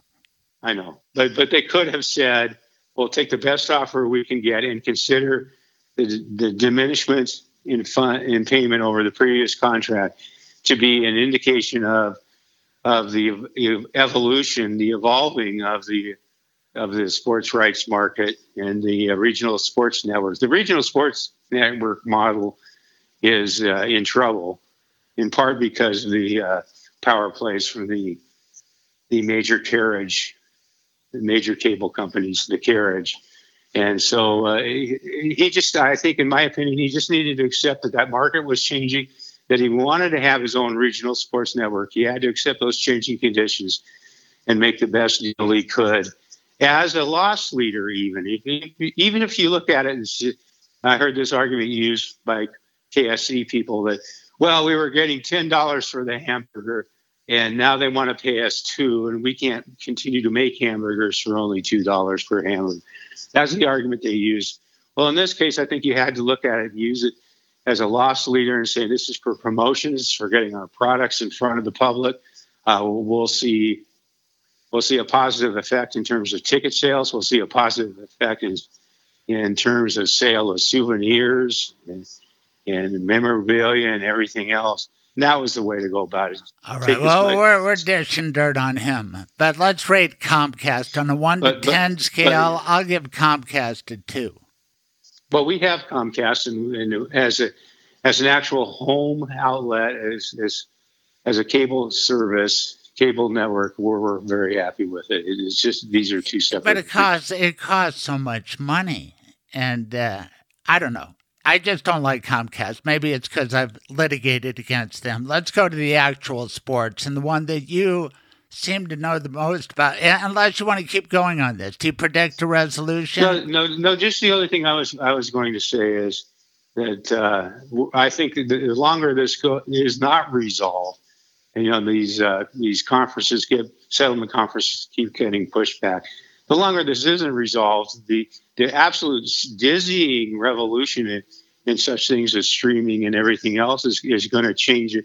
So it's almost like Comcast is just going to throw up its arms and say that's enough. We'll just give up on the possibility of actually needing to carry out the sports network at all. Right, and they've sort of done that. Yeah, but people will give up on watching the Nuggets. I do because we have the MVP, and I'm going to watch him his whole career as much as I can. And with all due respect to Austin Rivers, who had a great tweet about gun control, I'm not going to go to my laptop to watch your, jab fake with your foot again. Anyway, so let's go to the Avs, because I don't understand what's going on. I have never seen such a momentum switch as I saw in Game 5. I had a pretty big bet on the Avs winning in 5. That series pissed me off. I do. It's all about you, Craig. Well, no, but at least I saw the momentum turn. There's live wagering, and I do partake of Colorado sports wagering. It's exciting. It's fun. I don't know if you do. I don't know if you can, being in the industry, but I sure do. I do not wager, no. Except in casual, isolated circumstances. There's nothing that's considered anathema anymore, in my opinion. So it gets into tricky territory if you're betting on events you cover. You don't want to have your bias show, and the other thing is the need for, or the passion for getting, quote, inside information. And if you find out that journalists are potentially selling or doing otherwise to hit inside information into the gambling community, that's where it will get sticky. I don't think we've seen any major instances of that since Congress allowed the states to set up the gambling themselves. Are there any rules at, say, Mile High Sports or any place you've worked about wagering? Do you think they have a rule now at the Denver Post you can't wager? I mean, I've written about Nikola Jokic winning MVP, and I had him at 16-1 this year. That was pretty sweet. I think it's pretty much a winking part of the process now to understand that the media is not considered in a blanket banishment on gambling. I don't know that for a fact. I don't know what the policy is and the ethics policy at the Denver Post, for example. But I think virtually anybody. I think it's pretty well known that virtually everybody, or at least a majority of writers involved in sports, place wagers for social entertainment. And I'm being serious about that. I think that the positive of gambling is it's increased interest in sports too. The thing that really shocks me, though, I remember I was at the Portland Oregonian when Oregon Sports Action was a $2. I think your dog is saying take the Avs tonight. Yeah, but I remember when the NFL reacted with horror about $2 sports action parlay tickets, like we were going to bribe NFL quarterbacks to win a $2 parlay ticket, with the profits of it going to college sports in Oregon and other positive forces. And so, but now you can't turn around without seeing. You're watching the television, the sportscast, the actual sportscasters, broadcasters are showing their wagers, and it's just hilarious to me. We've gone from one extreme to the other. You can't talk about gambling. You can't acknowledge gambling. You can't gamble. It doesn't exist. See no evil, hear no evil, speak no evil about it, and now you can't get away from it. It's like it was like this flip switched, and it just went 180 degrees the other way. Except for people who always wagered. I mean, I grew up in a family where my dad had a bet on every game on television. And is that why he was always going to the barbershop down at the corner? No. Once Monday Night Football came on, it was unbelievable. And I liked a little of his action. I would call collect. I'd call for Homer Wade, and he'd say, Mr. Wade isn't here. He'll be back in 7 minutes or whatever. It means the away team got 7. And I said, well, I'll call back in 10, which meant I had $10 worth of action. And that's about how much I still bet. I'm still a small player, but I have an opinion about things. And when I watched hockey and it went into overtime and they had the gambling promotion with the announcers talking about it. Look, yes. FanDuel has it at plus 120 or plus 130 for the Blues. And you're thinking, gosh, they have all the momentum. Why wouldn't you they have the wrong favorite here in the overtime, because I don't know if it's a robot or a computer setting the line. Did they take into account the momentum of the game? Because that was really a tsunami that the Blues put on the Avs. That kind of momentum switch, you see it in all sports. Oh, yeah. But hockey, it's unbelievable sometimes. Yeah, you're talking about Game 5 the other night. Game 5, yeah, the Avs seemed to be cruising. 3-0 lead, yeah. And then at the end, they couldn't get it out of their own zone. I thought this Cale Makar is supposed to be so good. He is so good. Didn't he screw up on their last 2 goals? I suspect he might be playing a little bit hurt, that we will find after the playoffs when they tend to confess what's been going on. We will find out that Cale Makar has probably been playing hurt a little bit.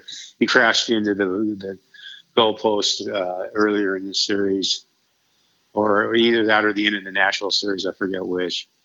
But in this case, the thing about gambling, and it's always been one of my pet peeves, is people talk about, well, they're not getting any respect from the odds makers. The odds makers set the odds directly in line, and as a result of the money that's coming in, and they adjust the line to try to get the same amount of money on both sides of the proposition. So they're not predicting, they're not rooting, they're just trying to get an equal amount of money on both sides. They're balancing to take the biggerish, which is the percentage they get of all. And I don't know, it's here to stay. If you look at that rank, you can see PointsBet's got an ad, DraftKings has an ad. I don't know much about hockey, but I have been to a game or two. Nathan MacKinnon, I think I understand why he's so good. He's kind of faster than anybody else, right? Nathan MacKinnon, his end-to-end rush in Game 5 the other night to score a goal was one of the most thrilling goals I've seen in 45 years of covering hockey. And it was too bad that it ended up being almost a secondary element in the game. And he said the right things when he was asked about, in fact, I was the one who asked him about that goal. That it was spectacular. Could you at least take us through it or tell us about it? And he said, well, it doesn't matter because we lost. And then he very tersely very tersely discussed it, but he said, it's no big deal because we lost. Well, the fact of the matter is that was such a great goal. He's going to be queuing it up for his kids years from now. It was one of the highlights of his career. But it became secondary in stature after the Avs blew the lead and lost the game. I know it was for a hat trick. Everybody throws a hat out there. Now, some of these chapeaux cost a lot of money. Do you get it back when they lose at the end of that? You threw your hat? No, get it back. You need to take a secondary hat, a burner hat to the game, so you can throw the burner hat onto the ice too. What do they do with these hats? I think they give them away to charity. I'm not positive, but that's my inclination. Shouldn't they give all the hats to Nathan MacKinnon and let him decide? No, I don't think so. And I don't think they do that. Nathan's been an interesting story here because he was drafted first overall in 2013, and he was not billed as a generational player. Every once in a while, there's a generational player in hockey, whether it's Connor McDavid or Austin Matthews coming in, and when they're picked first, they're viewed as certain superstars, Sidney Crosby, for example. Certain superstars, generational players. Nathan was viewed as being from a draft year that didn't have those players. And he has since developed into a generational player. He started out at age 17 when he was drafted. And so really his maturation and his improvement has been something to behold here. And he's become that rare example of a guy who was not billed as a generational player becoming one. And I think it's been exciting to behold. Sounds like Nikola Jokic, second-round draft choice, but he was more celebrated, obviously, Nathan MacKinnon. And what do I know about hockey except what I learned from you? When did hockey get to be such a big part of your life? When I started the Denver Post in late 1976, I was covering high school sports. I was the youngest writer on the staff by a wide margin. The staff had been frozen for a long time, and I was hired as kind of the bottom of the errand boy, almost bottom of the totem pole, covering high school sports, which I greatly enjoyed. But in 1977, the sports editor was doing a dual role of also covering the Colorado Rockies hockey team and trying to be sports editor. He realized he was just biting off too much. So he asked me, he knew I knew a little bit about hockey, that I'd grown up with the Portland Buckaroos in Oregon. My father had been a high school hockey coach along his long path. And I knew what color the blue line was, and many sports writers didn't involve then were the more traditional football, basketball, baseball mindset. Can you ice skate? I cannot. I had ACL surgery at age 15 and 17, and so I didn't take it up later. I've cross country skied. I don't ski. I did not play hockey, and that doesn't mean I was not able to acquire some of the aspects of the game. Right. Okay. By the way, there are a lot of people who try to imply that hockey is brain surgery, especially the proprietary hockey fan, who's it's my sport, and if you're not a hockey first sports fan, you shouldn't be allowed in the building. And the hockey fans are great, but they tend to be proprietary about it, and no other sport has that kind of attitude. Hey, let everybody aboard the bandwagon. Let the general sports fan climb aboard the Avalanche and hockey bandwagon, and it can be a lot more fun. So you covered the Colorado Rockies. We lost that squad, but we got the Colorado Avalanche. You must have covered the Stanley Cup championships? Yeah, I've covered both Stanley Cup championship runs. I joined the Post in December of '95, and so it was late. It was that first season was underway, but I covered them both as the NHL at-large writer and as helping out on the Avalanche beat for a lot of years. And so, yeah, I did cover both Stanley Cup runs. I covered all the high points of such things as the Avalanche Red Wings heyday of the rivalry. I covered that, and the low point is probably covering the two championships, but I also covered the Steve Moore Todd Bertuzzi fiasco. Well, let's talk about that, because this Blues series has contained a little bit of violence, some of it inadvertent. Naz Kadri, what is he, a defenseman for the Avs, took out Bennington. Center. Was that a cheap play that caused him to injure the goalie, or was it inadvertent?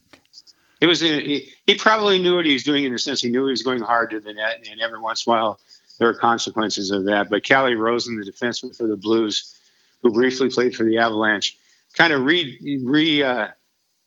redirected his path, and he ended up sliding into the goaltender, Jordan Binnington. And yes, Jordan Binnington is injured and out for at least this series if the Blues advance.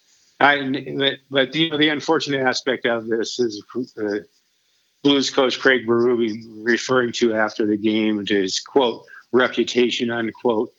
And because he'd been suspended the year before for 8 games during the playoffs for a hit on Justin Falk of the Blues in the first round, he's been in front of the NHL's vice principal's office many times for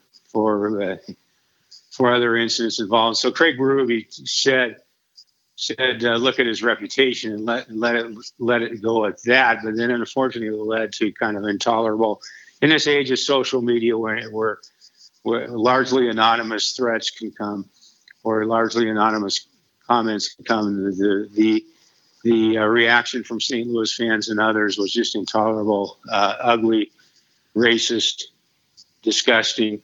And the Blues, because Naz Kadri is Muslim, and he's Lebanese, and he's from, his family background is from Lebanon, and he's a practicing Muslim, and so some of the responses that brought that into play were just disgusting. And the Blues, in my mind, the biggest fiasco in all of this is the Blues not aggressively disowning and quickly disowning those and responding in that fashion. I think everybody, even Kadri, brought it up and made the point of saying that he understands those kinds of responses are not typical of St. Louis Blues fans, but it doesn't make it any less disgusting. And I thought the Blues organization could have been much more decisive and much earlier in responding and saying there's no place for this, knock it off, and disowning it completely. But in that sense, yeah, the Blues started going from being just a stupid team caught up in responding all of it to getting back to playing hockey. And so in that sense, it helped them get back in the series. I did watch Naz Kadri get personal revenge. What was it, Game 4? He got a in hat St. trick. Louis, yeah. And then after one of his really slick goals, a St. Louis Blue tried to knock his block off and just barely missed. And he should have been disciplined before intent because it was clear he was trying to hit Kadri. And to be honest, I was thinking of it as a prosecutor. That was criminal attempt right there. He took a substantial step toward an assault toward the guy's head. And Craig, that was the other thing I was going to talk about. I've been involved in those Red Wings Avalanche rivalry heydays and other things involved in the emotions of hockey. And every once in a while, I get a little embarrassed about our media participation and becoming excessively partisan. And I think we saw some of that involved in the coverage of the Naz Kadri collision with Jordan Binnington. And, it's easy for me to say from Denver, Colorado, but I think the St. Louis media and the Denver media, by showing the excessive partisanship, fueled the fire a little bit. I think it bothers me. Just to be frank, as a sports participant loving team sports, I don't like a sport where you can dive at somebody at their legs while they're running. That's why I think football is a little barbaric. And hockey, it isn't quite like that. There are rules, but then there seems to be a code that encourages some violence. You have enforcers, and it's a little bit of mobsterism. Basketball has it, but not to that degree. But it seems to be acceptable that if you're going to mess with Nathan McKinnon, then our enforcer's going to bully you. And it just seems to be the code of hockey. And I don't know if that's a good reflection on society. You kind of do your own policing. I mean, how do you feel about it? It's a different sport. That stuff would never go in baseball, right? Oh, no, it does go in baseball. You see, with pitchers, balls. Yeah, that's true. Yeah, and I was a catcher, and I knew when my pitcher was going to try to hit somebody. Well, I won't name names. But to me, the one thing you need to take great care about, Craig, is when you mention the code, you have to capitalize the C because it's a sacred premise. And I have been for many, many, many years have been a proponent of the hockey would be better off without fighting. And I have been able to enunciate the argument for fighting greatly because I've heard it so many times I have it down by memory. And it's not completely illogical or completely unreasonable. It's about policing themselves on the ice and being accountable and sometimes offering up a deterrent. And so I understand it, but I think the game would be better off without it. And I do mystified sometimes by the tenets of the code that we saw most disgracefully played out in the Steve Moore, Todd Bertuzzi incident in 2004, which is still a heavily remarked upon incident in Avalanche lore. I just think the code sometimes goes a little too far. I understand its premise for accountability and even the reprisal that you need to answer the bell to take responsibility for your actions. I understand all that. I just think the game would be better off without all that crap. Good. I agree. But it is getting interesting, and I love being able to watch a game with you. I feel like it on Twitter. You've been traveling with the team. You're in the press box. Any predictions? It's tough because this is going to air Saturday morning and the game's Friday night, but can the Avs Craig, bounce back? I'm just going to tell your listeners, if you're listening to this Saturday, whatever happened Friday night is what I predicted. And okay. Just so you know, that whatever happened Friday night is what I said was going to happen.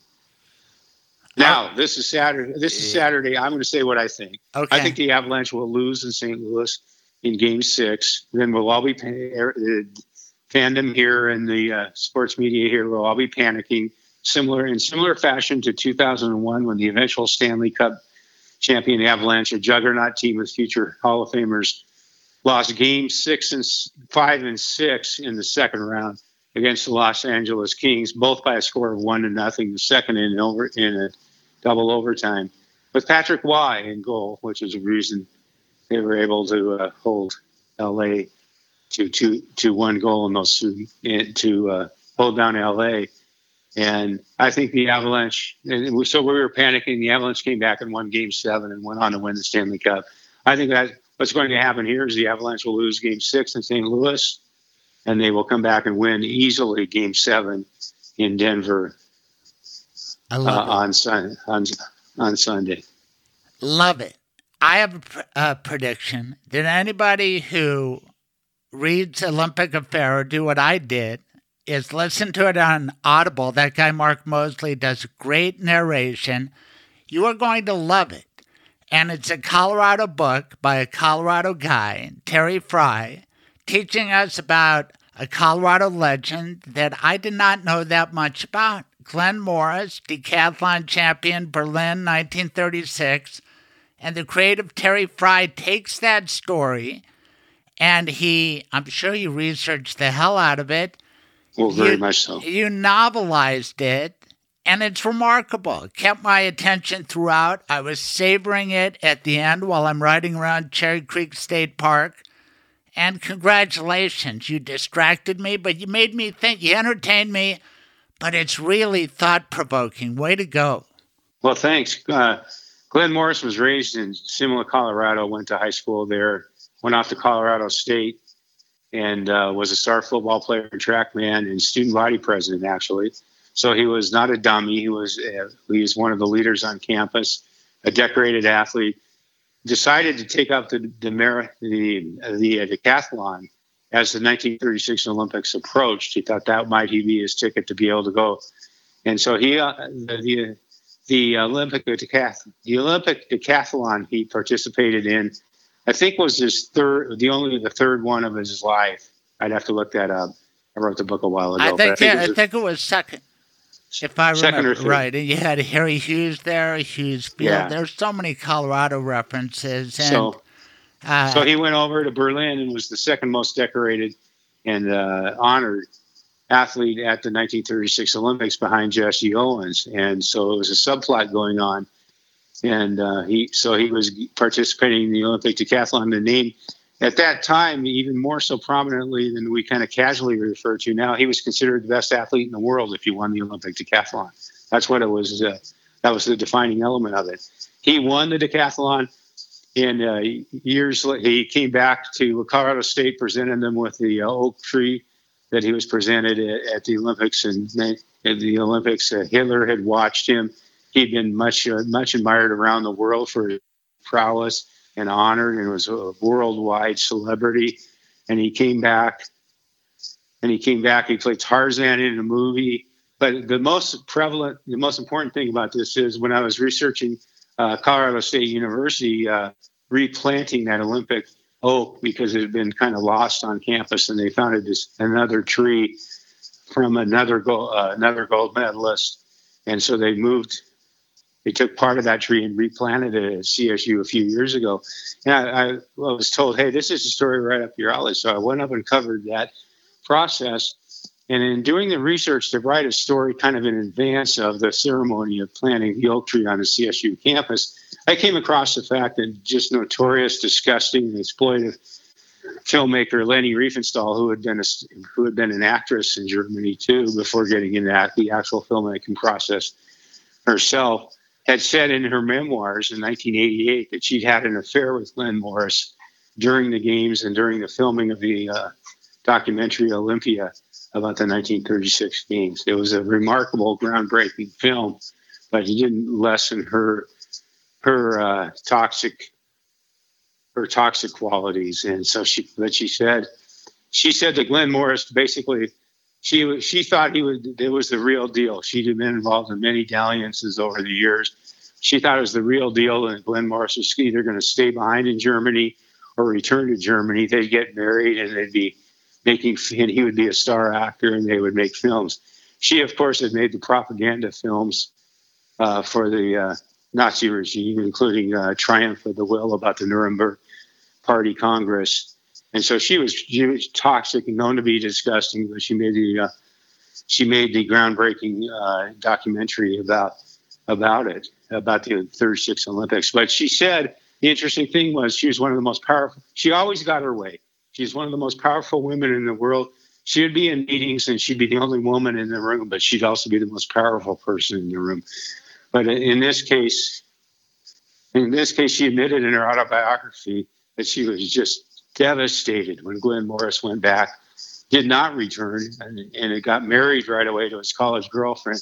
She was just devastated. She'd been so used to manipulating people and getting her way that she couldn't handle it. So she was very bitter for Glen Morris the rest of her life. And I ended up doing all that research, documenting, finding out as much as I could about the affair and Glen Morris's life and involvement in those 36 Olympics and with everything else around it. He went on to be a movie Tarzan. He went on to just falling apart and degenerating and dying in his early 70s. In his early 60s. I think he was 61. Right. Early 60s. Yeah, he died in 74. Didn't even get to watch the Broncos big season. Yeah, then he was inducted in the Colorado Sports Hall of Fame shortly before his death, but couldn't even get to the ceremony.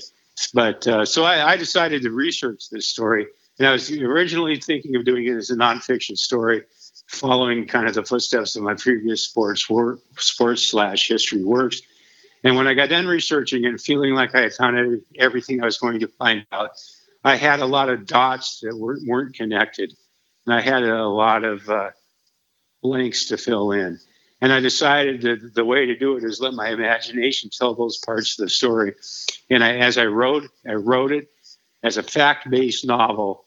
I could see it unfolding on a screen in front of me. So I was basically writing a novelization of a screenplay that wasn't on paper or in the computer. It was in my head. And so that's why it's a fact-based novel. Did you read have you gotten to the kind of the postscript explanation of my methods? I'm not sure. I think I ended when the book ended, but maybe there was more that I missed. Yeah, there was a part at the end of the book about explaining my methodology and how much of this is true and how much of this isn't. Eric Larson writes books that for the most part are similar and they're reconstructive history. I had him on my show for in the Garden of Beasts with Thomas Dodd, the same character in your book, right? Yeah, speculative history, I would call it. But he called it his books nonfiction, and that he was allowed to do so. And I wish I had just labeled this as speculative nonfiction book, and it probably would have sold better. I should have. But what would you put the percentage? How much percent actual fact? How much out of Terry Frei's head? The outline of everything. I attempted to make everything I could, as much as possible, make it true that I know happened. And I think it's what I despise the movies that say based on a true story or inspired by a true story or anything else. I would say that this was just an attempt to fill in the blanks and dot the I's and cross the T's with speculation on my part. And so I would say it's 3/4. I'm not saying the other quarter is not true. I'm saying that was a work of my imagination and using the facts as they were laid out. Well, everybody knows the ending. You kind of gave it away. I mean, they had this torrid affair. I mean, do you think that happened? Leni has kind of a version, because you took me to the internet to start researching what's true, what's not. And Leni did talk about the affair, but she had some facts in there that just weren't believable, like Glen Morris fondling her breasts. Tearing off her clothes. No, that didn't happen. In the Olympic Stadium or whatever, right? No, after his victory. Yes. And there were parts of it that were just completely preposterous and actually didn't hold up to scrutiny by the timetable and the facts of the 36 games. But are you sure they had a dalliance?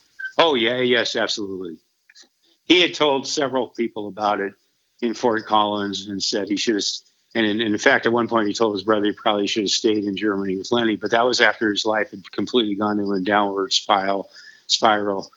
He had been unsuccessful as a movie actor playing Tarzan in just a horrible movie and tried several other things and just didn't work out. He very briefly played in the National Football League for the Detroit Lions. That didn't work out. He was cut. And it was like, I want to say 2 or 3 years however long it was, I'd have to look it up. When he was cut by the Detroit Lions, the Denver Post had like a 3-paragraph story that didn't even mention his Olympic accomplishment. Just said he was cut. And the guy was on top of the world. And as you read the book, and I was rooting for Glen.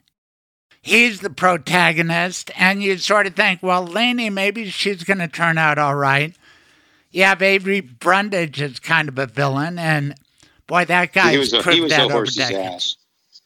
ass. Avery Brundage was an anti-Semite, and he was a horse's ass. And I think that's recognized now with the passage of time, including the issue of Marty Glickman and Sam Stiller's exclusion from the relay team, pandering to the German and Nazi factions running the Olympics, the local Olympic officials and organizers. And so there were ugly things going on behind the scenes of those games. All right, this is what I need to know if it's true or not. Hitler and Glen Morris, did they meet? Did they shake hands? Was he tricked into it the way you have it in the book by Leni? Gee, I don't know, Craig. So that's not a documented fact that he met with Hitler or not? I would have to go back and look at my notes, but no, it probably isn't. No, I understand. But the cool thing, especially I'm a member of the Denver Press Club. You probably have your picture on the wall there. That's right across from the Denver Athletic Club, 1325 Glenarm. I just went to the Damon Runyon dinner, named after a great sports writer in general from Pueblo. He's in your book, too. Yeah, he is. And, you know, the Klan, I was just writing about this for the Colorado Sun again, for the George Norland stuff. They operated 1325 Glenarm, that same block, John Galen Locke. A lot of history packed into that little part of Denver. Yes, there is. And he actually represented the Denver Athletic Club in the lead up to, in his time after Colorado State and in the lead up to the 1936 Olympics, including the Olympic decathlon trials. He was representing the Denver Athletic Club.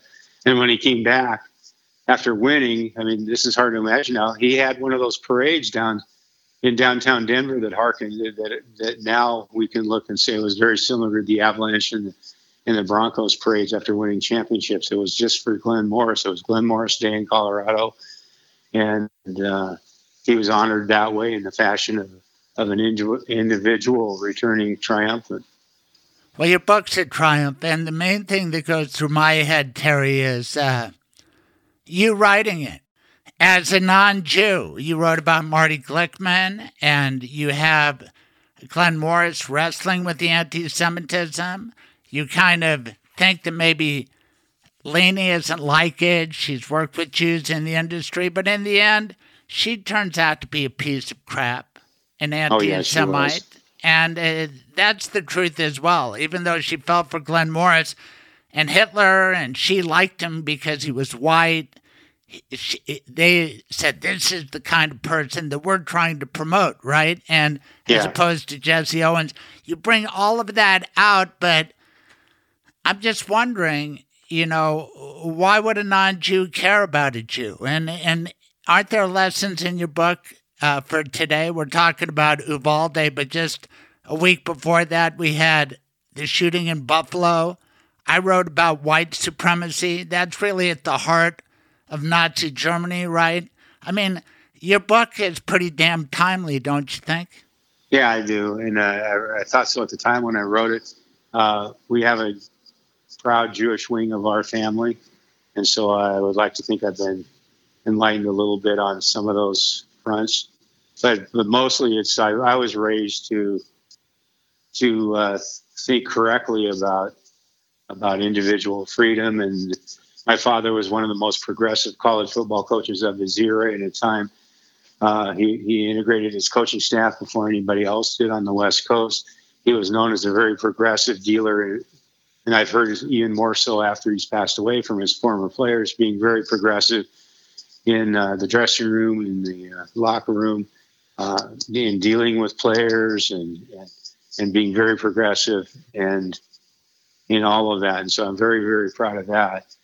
He allowed his players to protest the Vietnam War And he took a lot of crap for it, especially because he was a World War II veteran. And he pointed out when he was flying over enemy targets at age 20, nobody called him a kid and said he couldn't make his own decisions. And of course, he had to abide by military protocol in a lot of cases. But he understood about. That's why he never called, and people made fun of him for doing this. He never called his players kids. They were always young men to him. And this is a roundabout way of saying that I was brought up to be enlightened and to be open-minded and to be tolerant. Well, I've been thrilled to talk to you, and the last subject I want to talk about is your father, because he was a big part of Denver Bronco history, and I'm a Bronco fan big time. And I remember when he got here and the contributions he made. He brought you here too. Yeah, but he's your hero, and I can see why. It's Memorial Day weekend. I'm going to dive into your other books, but put Memorial Day into context with your father. And I'd ask who your heroes are in life, but it sounds like your dad filled the bill. Yeah. Well, I was very, like a lot of my generation, I was very tardy and very delayed in asking my father about his World War II background. We had talked about it kind of on a loose basis. I was aware he was a reconnaissance pilot. He would continue to communicate with his fellow pilots, the guys who shared the tent with him or in the 26 Photo Recon Squadron over the years. But I didn't really sit down with him and say, "Dad, tell me about it," until way too late. It was very late. It was actually 4 months before his death. I said, I was shamed into it by a Channel 9 story that they did on him. I helped Blake and Brian Olsen do it. And they did it on a Broncos Tonight show late in I think it was the 1999 season. And it was shown there. And they asked him, and I gave him some pictures of his flight, of his World War II time, and him in his P-38 single pilot plane, and all of that. And they asked him about things, and I said I was ashamed to say there are some things that Brian and Blake Olsen showed in the Channel 9 feature on him that I hadn't known, and I was just disgusted with myself. And so I said, "Dad, we're going to sit down and talk about it." And I hope everybody in their family who had a World War II veteran, especially those involved in combat, got to sit down with them on time and talk it out. And so I ended up doing a story of him, about him as representative on Veterans Day, not Memorial Day. And that got a lot of response. And this ended up being connected with my books in the sense that after that story came out and everybody was so responsive to it, and he had played his sophomore year at Wisconsin in 1942. He played his junior season at Wisconsin in 1946 and 1947, junior and senior year. And I realized he had the team picture on the wall, and it was full of it was a glorious season for the Badgers in 1942. I realized everybody in the picture had a story. And I had known that the star of the team had been killed in the Battle of Okinawa. And so I set out to find out about everybody on that team I could. And that turned into the book, Third Down and a War to Go. Two of the members of the team had died in the Battle of Okinawa. The co-captain had been in the Great Escape Camp, Stalag Luft 3 in Europe. And I got to talk to him in San Diego, and he told me about what it was like to be a POW. And I talked to very many players of the team, including guys who didn't play much football but were on the roster. That's what our war effort was about, was contributions across the board, talking to players on his team who had won the Bronze Star, the Silver Star in service in both the Pacific and the Atlantic and in Europe. And so that ended up the book, Third Down and a War to Go, and it's the one I'm most proud of. Olympic Affair is my favorite book, and I think it's probably my best book. In some ways, is the nonfiction combination, but I think Third Down and a War to Go is the most emotionally rewarding for me. You know, the other thing, Craig, and I pointed out... I'll probably read that. How do you mark Memorial Day in the Frei house? We go to Fort Logan National Cemetery, visit our parents' grave. My mother passed away also. They're both buried there. I've routinely go out there on Memorial Day and Veterans Day and other times during the year and leave flowers. And that's how, and salute all the other veterans as you look around. And I also rerun or replace stories that I've done about athletes who were killed in the war, who were killed in war over the years. I did a groundbreaking portrait of one of the two Major League Baseball players who was killed in World War II, Elmer Gedeon, and have written about many other athletes who have died in service. A lot of it is connected to Third Down and Nowhere to Go. But so I mark it by reflecting on our father's contribution, reflecting on his teammates who were killed in action. And as I'm standing talking to you now, the one player who was killed on Okinawa was named Dave Schreiner, who was a two-time All-American and the Big Ten MVP. And he and one of his best friends tackled Bob Bauman. Both were in the same unit on Okinawa, Marine unit, and they were both killed in action. And that's part of Third Down and Nowhere to Go. But I also have his family during the research process. Dave Schreiner's gave me the picture wallet that he was carrying when he suffered his mortal wounds on Okinawa, and I'm looking at it right now. It shows him and his girlfriend and his family, and it's haunting and riveting to think about the fact that he had that on him when he was killed, when he suffered his mortal wounds. So it's kind of a day of reflection for me, and I also included it as the entire weekend. I would kind of consider Memorial Day having started today for me and carrying through Monday. I'm going to approach it with gratitude because my old man graduated West High School in 1944 and went right into the Army, and then boot camp got accelerated when the Battle of the Bulge went crappy, and then the guys turned the tide.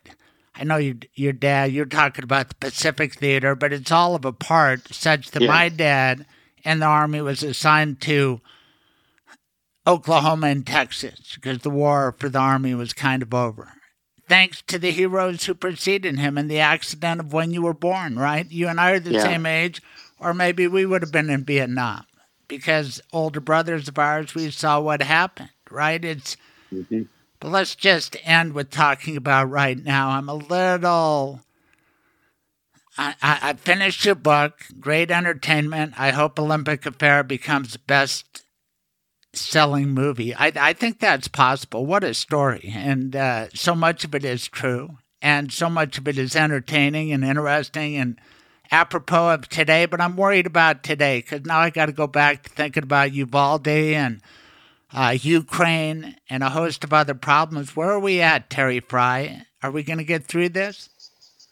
I think we'll get through it. We always get through it. I'd like to think we will get through this, but it's going to take a concerted effort, and I think it's going to take a closing of the ranks and ceasing making everything white, red versus blue, and just we've got to do something, and that's on several fronts that we've discussed and you've alluded to, and we just have to come together. I know that's trite, and I know that's sappy, but that's the way I feel. And I think at some point we just have to come together. And the polarization is unfortunate in my mind, and I realize it's very easy to pick one side. And I'm politically aligned, of course, to one quote extreme unquote. But I think we have to not give up. Let's stop listening to only our own choirs. Let's listen to each other. Let's talk. Let's try to get through it.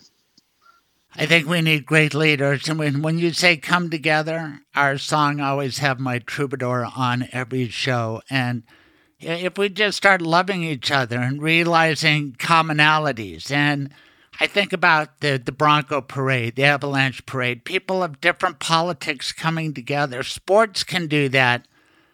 And I hope we've reached a tipping point with Uvalde.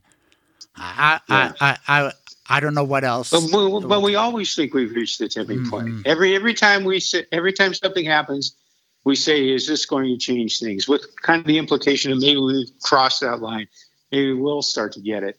But I don't see a lot of it going on. I mean, I've heard all this stuff before. I'm sorry, But I mean, it's unfortunate that all the sensible things being said in the wake of all of this is stuff we've heard before, and nothing got done. Well, and I don't want to be dour, but that means that maybe something worse has to happen. And we're talking about sports, and I worry all the time about an event at a big sports.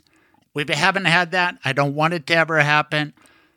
But God forbid that needs to be the tipping point. If we don't do something now, it's kind of inevitable, don't you think?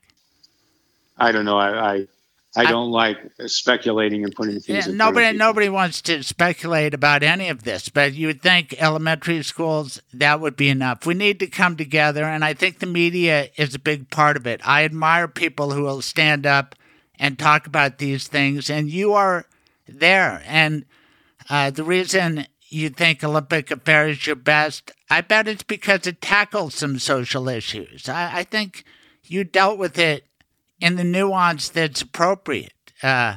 It's a tough topic, but you wrote it. I thought you found the right balance. And when you say come together, don't you think bigotry is a big part of it? And sports, yeah, very much so. It's just like Naz Kadri and whatever. People come together on a sports team. Muslims, Jews, Christians, whites, blacks, Hispanics. That's the beauty of sports, right? In the modern era. And if we could learn those lessons and come together as a society, I just think we need better leadership. I bet Jerry Frei could have helped to accomplish it. Agreed, right? And well said. You know, and on Memorial Day, I'll close with this. You know, I kind of view Memorial Day as appreciation for those who gave their lives in combat, and Veterans Day as the day we honor those who serve. But there's plenty of room to do both on both days. And in this case, the one thing I didn't tell you about my father that has been so striking as I've moved on, I've looked back at his coaching biography. He coached at the University of Oregon for 17 years, but I look back and I remember at the memorial service held at Austin Stadium for him, where his former players came, them looking at the clippings I had assembled about his life and his past, and his players were just astounded. They had no idea. None, that he had served in World War II as a P-38 fighter pilot. He never talked about it with him. He never told them about it.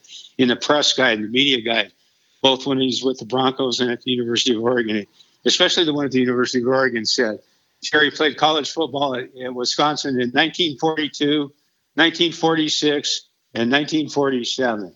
After graduating from the University of Wisconsin in 1948, it never said what he had done between 1942 and 1946. And I'm ashamed to say I don't think any accomplished sports writers of that era had the wherewithal or the intelligence just to ask him, what were you doing in those 3 years, Jerry? Even when he coached against the Air Force Academy, the University of Oregon coach was a former P-38 fighter pilot in the U.S. Army Air Forces. And that never became a part of the coverage. I think we've gotten to the point now where we've all realized how tardy we were in appreciation for the greatest generation, which was not flawless. It had its flaws. It had its problems.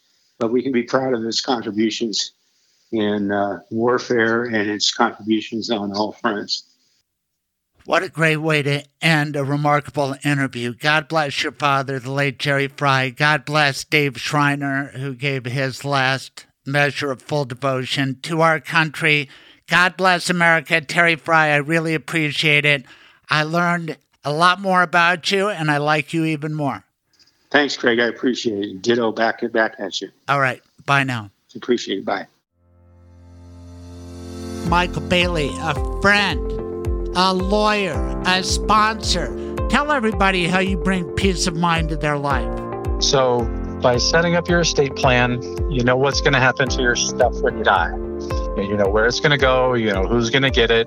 We've got everything in place, so we're not running to a court to try to get guardianship and conservatorship as quickly as possible. But then it's an orderly proceeding of things. So, you know, there's already enough chaos with the medical emergency, but the legal part of it and who can make decisions is all outlined. It's all set up. So it's like the smooth transition of power. That's cool, because you can avoid so many problems by having a medical power of attorney and discussing it with a smart guy like Michael Bailey, because who should have this? It's probably somebody close Who do you trust most among your children to make that call?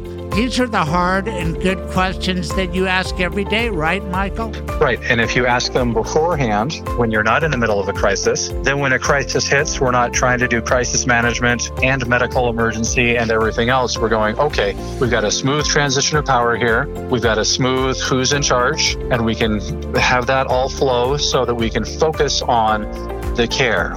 There are so many things in life that you can fill out a form and save yourself money, save yourself heartache. Some people die out of nowhere quickly, but more often you get sick, you have medical difficulties, so it all goes together. But your system works, it works beautifully. What is the best way to contact you these days? Best way, you can give me a call. My phone number is 720-394-6887. And again, that's 720-394-6887. Or you can go online to michaelbaileyllawllc.com. And there is an appointment page on my website that you can use. So either way is fine. Thanks, Michael. I've been fighting for Colorado crime victims for the last 4 decades. There's a great new Colorado law. It allows victims as far back as January 1, 1960 to hold accountable the perpetrators and the organizations that allowed it to happen. If you were sexually assaulted, now is the time to come forward. Call me anytime you are ready at 303-861-2800. Ask for Craig Silverman, a voice for victims. I hope you have a meaningful Memorial Day and wonderful barbecue. If that's your style, it is mine. Gather with your family. Love has a way to make us all feel better. Let's try to come together in the spirit of Terry Frei. This episode dedicated to Dave Schreiner, friend of Jerry Frei, father of Terry. I hope you enjoyed the show. Next week, we'll be back with episode 99, God willing. It'll be summer, maybe not on the calendar, but Memorial Day, the pools are open. Enjoy. Have a great week. Thank you for listening. Tune in live every Saturday morning, 9 to noon, Mountain Time. Visit thecraigsilvermanshow.com for the podcast, blog, and more. Be sure to subscribe on all major podcasting platforms to be updated when new episodes are available. This has been The Craig Silverman Show.